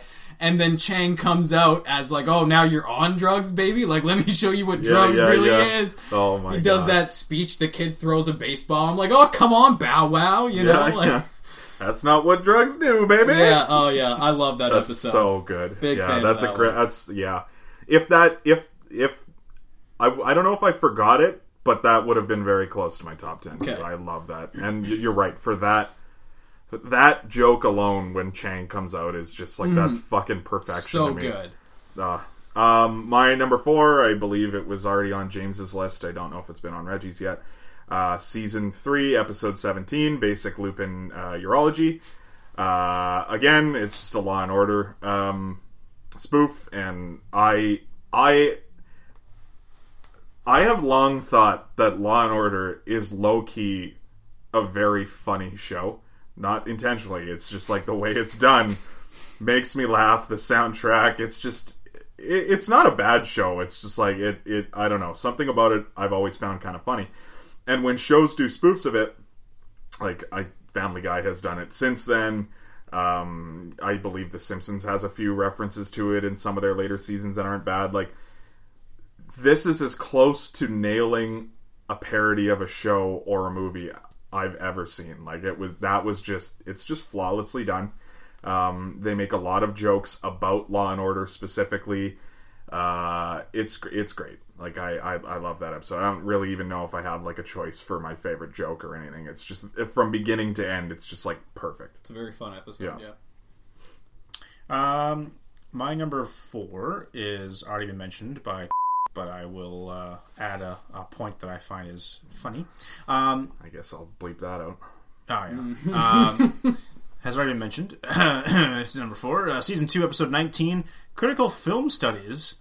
The episode, of course, in which they spoof Pulp Fiction. But what I love about this episode is that Jeff is so convinced that Abed is going to love this idea of the Pulp Fiction storyline, but Abed has totally had his outlook on life changed because he appeared as an extra on the set of Cougar Town, to which he actually appeared as an extra on the set of Cougar Town, which is fucking hilarious. That they went that far to just we're gonna give what's his name, Danny Putty, just a brief little. He's just gonna walk in the background of this one episode of Cougar Town, and then they actually fucking pull it off. And yeah, I love it. It's good stuff. Cool. All right, my number 3 episode. Top 3. Yeah, top 3 now. Getting close here. Yeah. I got Season 2, Episode 21, Paradigms of Human History. Mm-hmm. I know it's been done before, I know it'll be done again, but goddamn do I love a clip show full of clips that never happened in the show. That's such a great bit. It's every time some show pulls it off, I love it. No matter what, I love it, you know? I like, one of my favorite parts, I think, is they're doing, the montage of, all the times the Dean comes in, dressed up as something, absolutely ridiculous. And my favorite might be when he comes in dressed as Tina Turner, and it's for, daylight savings times or something. He's like, hey, everyone, do you remember this week? It's time to Tina Turner, the clock's back. And then he just leaves.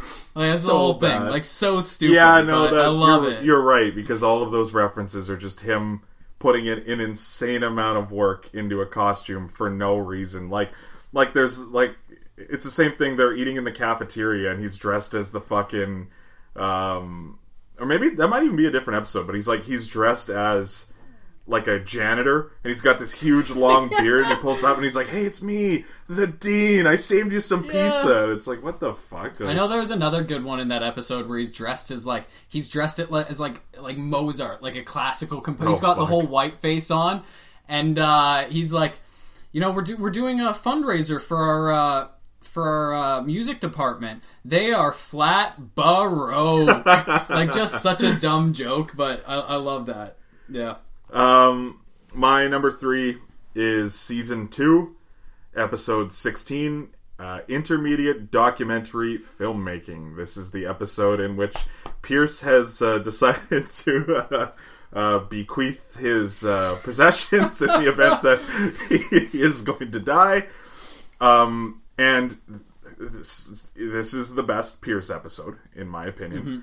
Mm-hmm. Mm-hmm. And this is the best episode of Pierce being the evil antagonist of season 2. Very, very vindictive. Because all this is him just preying on every single one of their insecurities to the point where with Troy, he never wanted to meet his heroes, so Pierce gets fucking LeVar Burton to come to the hospital and try to talk to Troy, and Troy can't speak at all.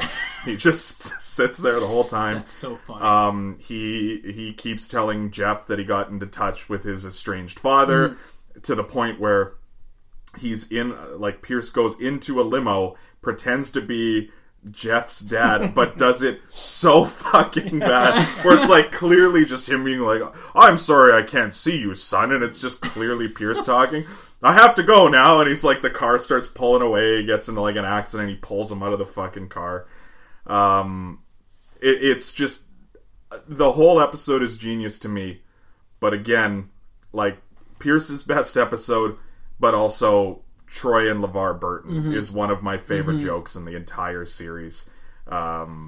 yeah, it's fantastic, and I know it's a Mike Wern favorite. So, my number 3 is Remedial Chaos Theory, season 3, episode 4. Let's all go over to Troy Nabad's new apartment and look at their Raiders of the Lost Ark boulder diagram. Hey, that's boring. Let's play Yahtzee. And chaos ensues. And we get the 6 timelines, which is probably, like, this and the paintball is probably going to be the 2 biggest, like, known about episodes, like, for people that don't watch the show. I honestly, like, I've thought about it, and I think people give the paintball one the credit, but I actually do think it is this episode. Yeah. Because, like, the whole idea of the darkest timeline has become such a fucking bit on Twitter and stuff like that now. And it's solely from that show. Plus, like, we always knew that was a thing, but Yeah. that's kind of what established this whole idea that almost since that episode aired, we've been living in a fucking dark timeline in the world kind of thing. And we've got the gif with the Troy coming back with the pizzas, the whole place on fire. Yeah. Yeah. I guess That episode should, has gifted us quite a bit, for sure. I guess I should jump in here, seeing as that is my number 2. Oh, that's entry. very fair. Come on So, You're welcome, sir. yeah, Join. all I really have to add is that, yeah, like it's obviously a very funny episode, but even just like Roxanne! yeah, how important it is to the series, because they use that dark timeline and like that going forward Yeah. a bunch. Like, it's a very constantly. important plot device going forward from there, right? But I mean, other than that, like we said most of what has to be said. The only other thing I really got to add is The end of that episode is great. Like Troy's lost his voice box. Shirley's an alcoholic. yeah, oh yeah, Pierce- yeah. It's Pierce seeing where died. everybody's at. Yeah, it's really funny. The only other thing I wanted to add, I just really dig the joke that like Jeff's like, oh man, like, okay, we got this housewarming thing, cool. Like, I just can't stick around long. Like, I got plans tonight, right? And they're like, no, you don't. He's like, what do you mean? Like, yeah, I do. Like, I'm going to the single malt platinum boobs and billiards club. And they're like, you thought that was real? Like, we made that invitation up, so you booked tonight off. Like, Wow, yeah, that's true. You know, yeah, fuck. It's the only reason it's not one of my favorites, but it's so fucking good. Is just because of the repetition of it. I can only watch it so often. But it is a flawless episode front to back. Like, every joke lands. And there's so much consistency even within the jokes that, like, it's just, I don't know, yeah, it's just so well done. It's their signature episode. Yeah, and oh yeah, for sure. For good reason. I love the fact too at the very end of the episode, and I don't think anyone catches it the first time they watch it. They get to the end and it's like, yeah, there's 7 people and there's a 6-sided die, and it's designed so that Jeff never has to get up and go get the pizza. Yeah, exactly. Yeah. Fuck. My number 2, and this may seemingly be off the board, I would say. I don't know that this is a All right. episode that gets talked about very much amongst community fans, but there's so many jokes within it that just kill me. Season 3, episode 19, Curriculum Unavailable. This is the episode where Abed is forced to go to therapy with the group because he's convinced that the dean has been replaced by a doppelganger, which he has, or a Dienelchanger, or Doppeldiener, whatever you want to call him. So this episode is amazing because of the idea that John Hodgman, who plays the therapist and is fucking hilarious in his own right,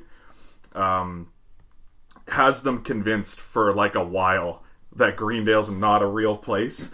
And then even afterwards, when he like comes up with like an even more outlandish sort of reason why like they're losing it kind of thing, and Troy's just like, I knew it, and they're like, oh, like, and I it's just so good because there's so many jokes of them imagining themselves in the sanitarium and explaining like what they were seeing at Greendale. Like Leonard's one of the patients and he's just like all confused, and Garrett's like one of the doctors, and it's just like, oh man, like I love that episode. I think the craziness of Chang and the idea that they believe this, like the very small joke of Abed's Don Draper impression, like it's just cigarettes, and they all like die laughing. Annie's like charmed, and it's just like, oh, it's genius for me. I never get sick of that episode because I think it captures all of their hilarity in such a perfect way, and it's great. Yeah, you know what? You're right on the idea that it's off the board, because I never think of it until I watch it. Yeah, but it's fucking hilarious. And it's one of those episodes too. I watched it a bunch of times till I realized how much I liked it, and I was rewatching it in like quarantine, and I'm like, fuck, like this is one of my favorite episodes for sure. It's great. It kills me every time. I'm probably gonna watch it after you guys leave. Number 2, Aerodynamics of Gender, Season 2, Episode 7. This is the one where Troy and Abed stumble across a secret garden. So yeah. good. Fucking... And Joshua was racist the whole time. Yeah. And the one rule that you can't double bounce, and like, because trampolines are outlawed at Greendale. It's like, well, that first off, that's ridiculous. But the whole thing comes crashing down when Pierce, who gets a toy helicopter to fit in, which I think is fucking hilarious. At the beginning of the episode, I got this new toy helicopter so I can fit in with like these young kids that don't obviously want to play with a fucking toy helicopter, right? So then he gets the double bounce, he breaks the legs, and then there's that joke running forward for the next few episodes that Chevy Chase is stuck in the wheelchair with the broken legs, and that in turn inspires a whole slew of comic relief over the next, I want to say 10 episodes or so, until he's finally fully healed and all that.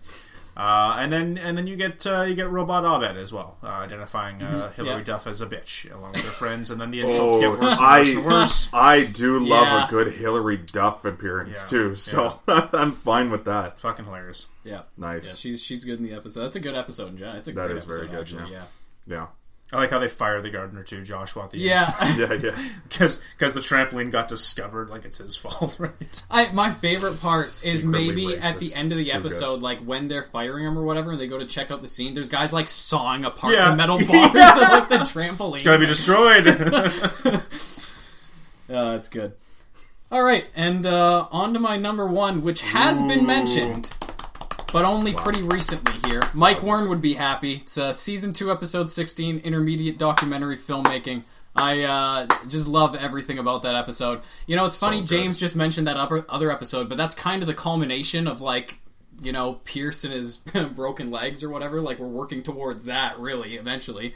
I only want to add a couple things because we already talked about this episode, and it is fucking fantastic, but I love that they parody the doc setup like that a lot of even NBC shows were doing at the time, I'll get there. I will get there with my number 1. I do love that.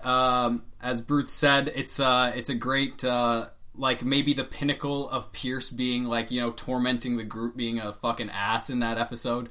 And the other joke that I like that wasn't really mentioned is the one person that, like, and she still sees it that way, that he's not even tormenting his Annie. Like, he just gives her, like, the tiara or whatever. And she's like, what does it mean? Like, I don't get it. Like, what could he possibly mean by this? And it, like, cuts to Pierce. He's like, I just like her the best. Like, she's just my favorite in the group, Other than that, there's the one good Pierce quote, too. I think it's something like, oh, vengeance. No, I never hold a grudge, Jeffrey. My dad held grudges. I always hated him for that. I always enjoyed that. And then the LeVar Burton thing with Pierce might be my favorite bit in the whole show. Just like how freaked out he is. I told Pierce I never wanted to meet him. You can't disappoint a picture. And I love how LeVar Burton's just trying to just deal with him the whole time. It's like perhaps you're familiar with my work on Reading Rainbow. He's just like trying to like get him like to talk. He's like, just not gonna happen. Yeah, he's been there so long. He's like, all right, I tried. Like, I'm gonna get out of here. But it's like, no, like this. He means, believe me, like you mean so much to him. Like, I will literally write you a check to like stay here another day. He's like, that's how. Pierce? He's fucking screaming. Oh God, yeah. That's a great one. I'm curious to see if we have the same number 1 here, because there's an episode you haven't mentioned that I thought you were a fan of. That my number 1 is one of my it's probably top 10 favorite episodes of like a comedy series ever, and it would probably be very high on the list. The reason being is because it parodies 2 movies, and they're not 2 movies that you would generally find funny, and that is kind of the joke. My favorite episode is Season 3, Episode 8, Documentary Filmmaking Redux. which is the episode in which Greendale needs to update their commercial because the commercial that they have on TV is so old. The dean loses his mind and becomes obsessed with making this commercial. He goes like $50,000 over budget. He's got Jeff in the bald cap playing him, and then Jeff loses him. So they got the dean, or sorry, Chang is the fucking understudy. Understudy pulls off the fucking wig, and he's got a bald cap under the wig on top of his hair. It's like, Luis Guzman, obviously, famously in the episode, they try to get him to help make the fucking commercial. The end product of the commercial is so fucking funny too, because it's just like a bunch of like outtakes from them trying to film the commercial, and then they still leave Luis Guzman in the commercial being like, I had a great time at Greendale, I got laid like crazy, and they keep that in the fucking commercial. Like, from beginning to end, that episode is so, like, just builds in being so outrageous, and I guess that's what happens in Hearts of Darkness, so that's kind of why it's such a great parody.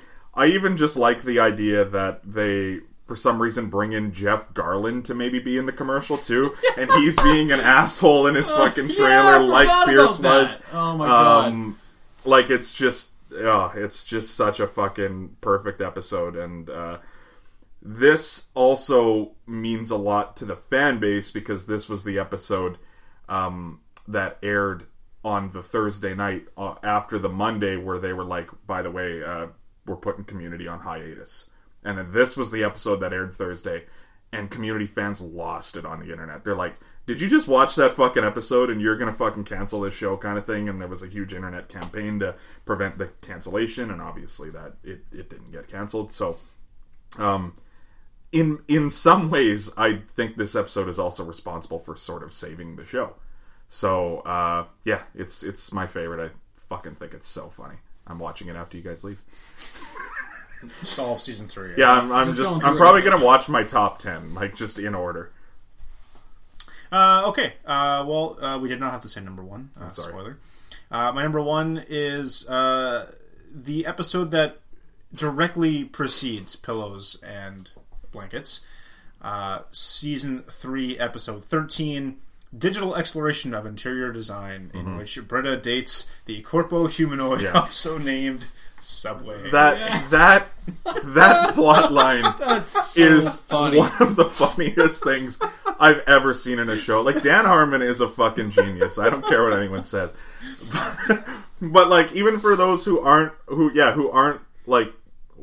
here while we were recording, like, I was looking through a synopsis of Community episodes, and just the way that IMDb defines the episode, and it's not wrong, but literally what it says is, when Britta falls for the human embodiment of the Subway sandwich chain, comma, and then continues with a sentence, as if you're supposed to be like, oh yeah, I'll just keep reading. Like, you gotta read the first half of that sentence a couple times and be like, wait, what? Yeah, this episode sets up, obviously, like I said, the next episode where they start the Blanket and Pillow Fort as, like, one cohesive unit, culminating at the end where there's clearly the divide that gives us the next episode. So I like that kind of tie-in.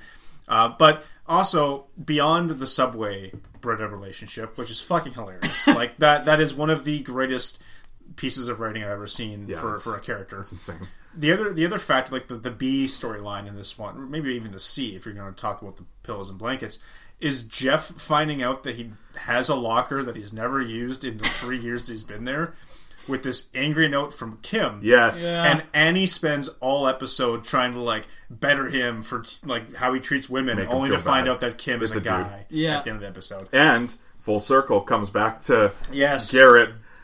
Oh, are you going to the Save Garrett rally? Yeah. It's like, oh, I thought we already saved him. Did we, though? He's fucking just struggling, eh? Oh, fucking great. We also get Vice Dean John Goodman There we go. appearing, I believe, Yeah. for the first time in the series. Yeah, Vice Dean Laybourne. Yeah. Yeah. Yeah. Yeah. Yeah. Oh, man. Fucking hilarious. That's Wow. my number 1. Right Well, on. I'm very happy that we did that, because that was... Yeah, it'd be a shame if anybody missed out on doing this type of top 10 today with us, and I'm glad that we were all here to experience that wonderful get together and once in a lifetime opportunity that we'll never ever do this again. So if you missed it, too bad. Yeah, that would have been a huge shame. Yeah, really could happy you I'm imagine here missing for it. out on this? Yeah. Reg? No, I can't. I don't know how it would have gone on, but I'm kind of surprised none of us had course listing unavailable too on our lists, which is the episode where Starburns dies, and so Britta's like trying to honor him, and she's got like fucking felt like star sideburns on her, and she's like Star Britta. She's trying to fucking make that happen. Abed's like trying to edit that video together. Yeah. Yeah. It's the episode where Garrett sings Ave Maria, of course, which is again like that show has so many good jokes, but like that is just hysterical to me. That was Garrett singing. Was that Ave Maria? Ave Maria. That's great. Yeah, so that's the season of Laced Up. That's it. That was it. It only took us a year and a bit to finish. Jesus Christ. Yeah, that was long. And you know what's amazing about that too is like, cool. The season's over. What we're gonna be back in like probably a month or something. Like I don't know. Oh no, We'll see. You won't see me till the World Junior preview show. Yeah. I guess around Christmas we definitely have to be back. But fuck, that'll be a fun season premiere. All with snow and candy canes in the air. Yeah. You love Christmas. Happy November 1st. I love Christmas. So, okay. Well, thanks to Reggie for joining thanks, us. Reg. Thanks, I guess, Thanks to for all of having our me, guys. guests and sponsors for doing this for another season. We had a few interesting guest opportunities this year.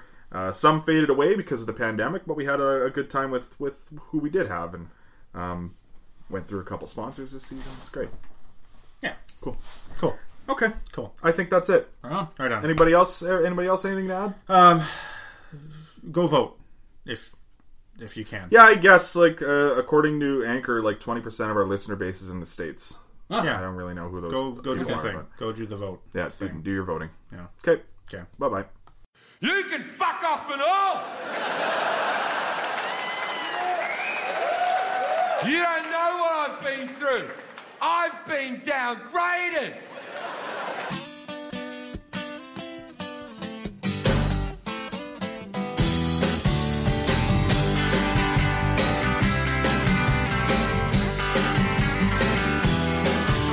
Girl, don't bother him, lock your door. It's out there hollering, darling, don't you love me no more? You always let him in before now, didn't you? He's just singing the same old song that he always sang before. He's the last of the hardcore troubadours. Now, girl, better figure out which is which. Whip her out that Romeo, you son of a bitch. You just as soon fight his switch now, wouldn't you? He gonna make love on your satin sheets, wake up on your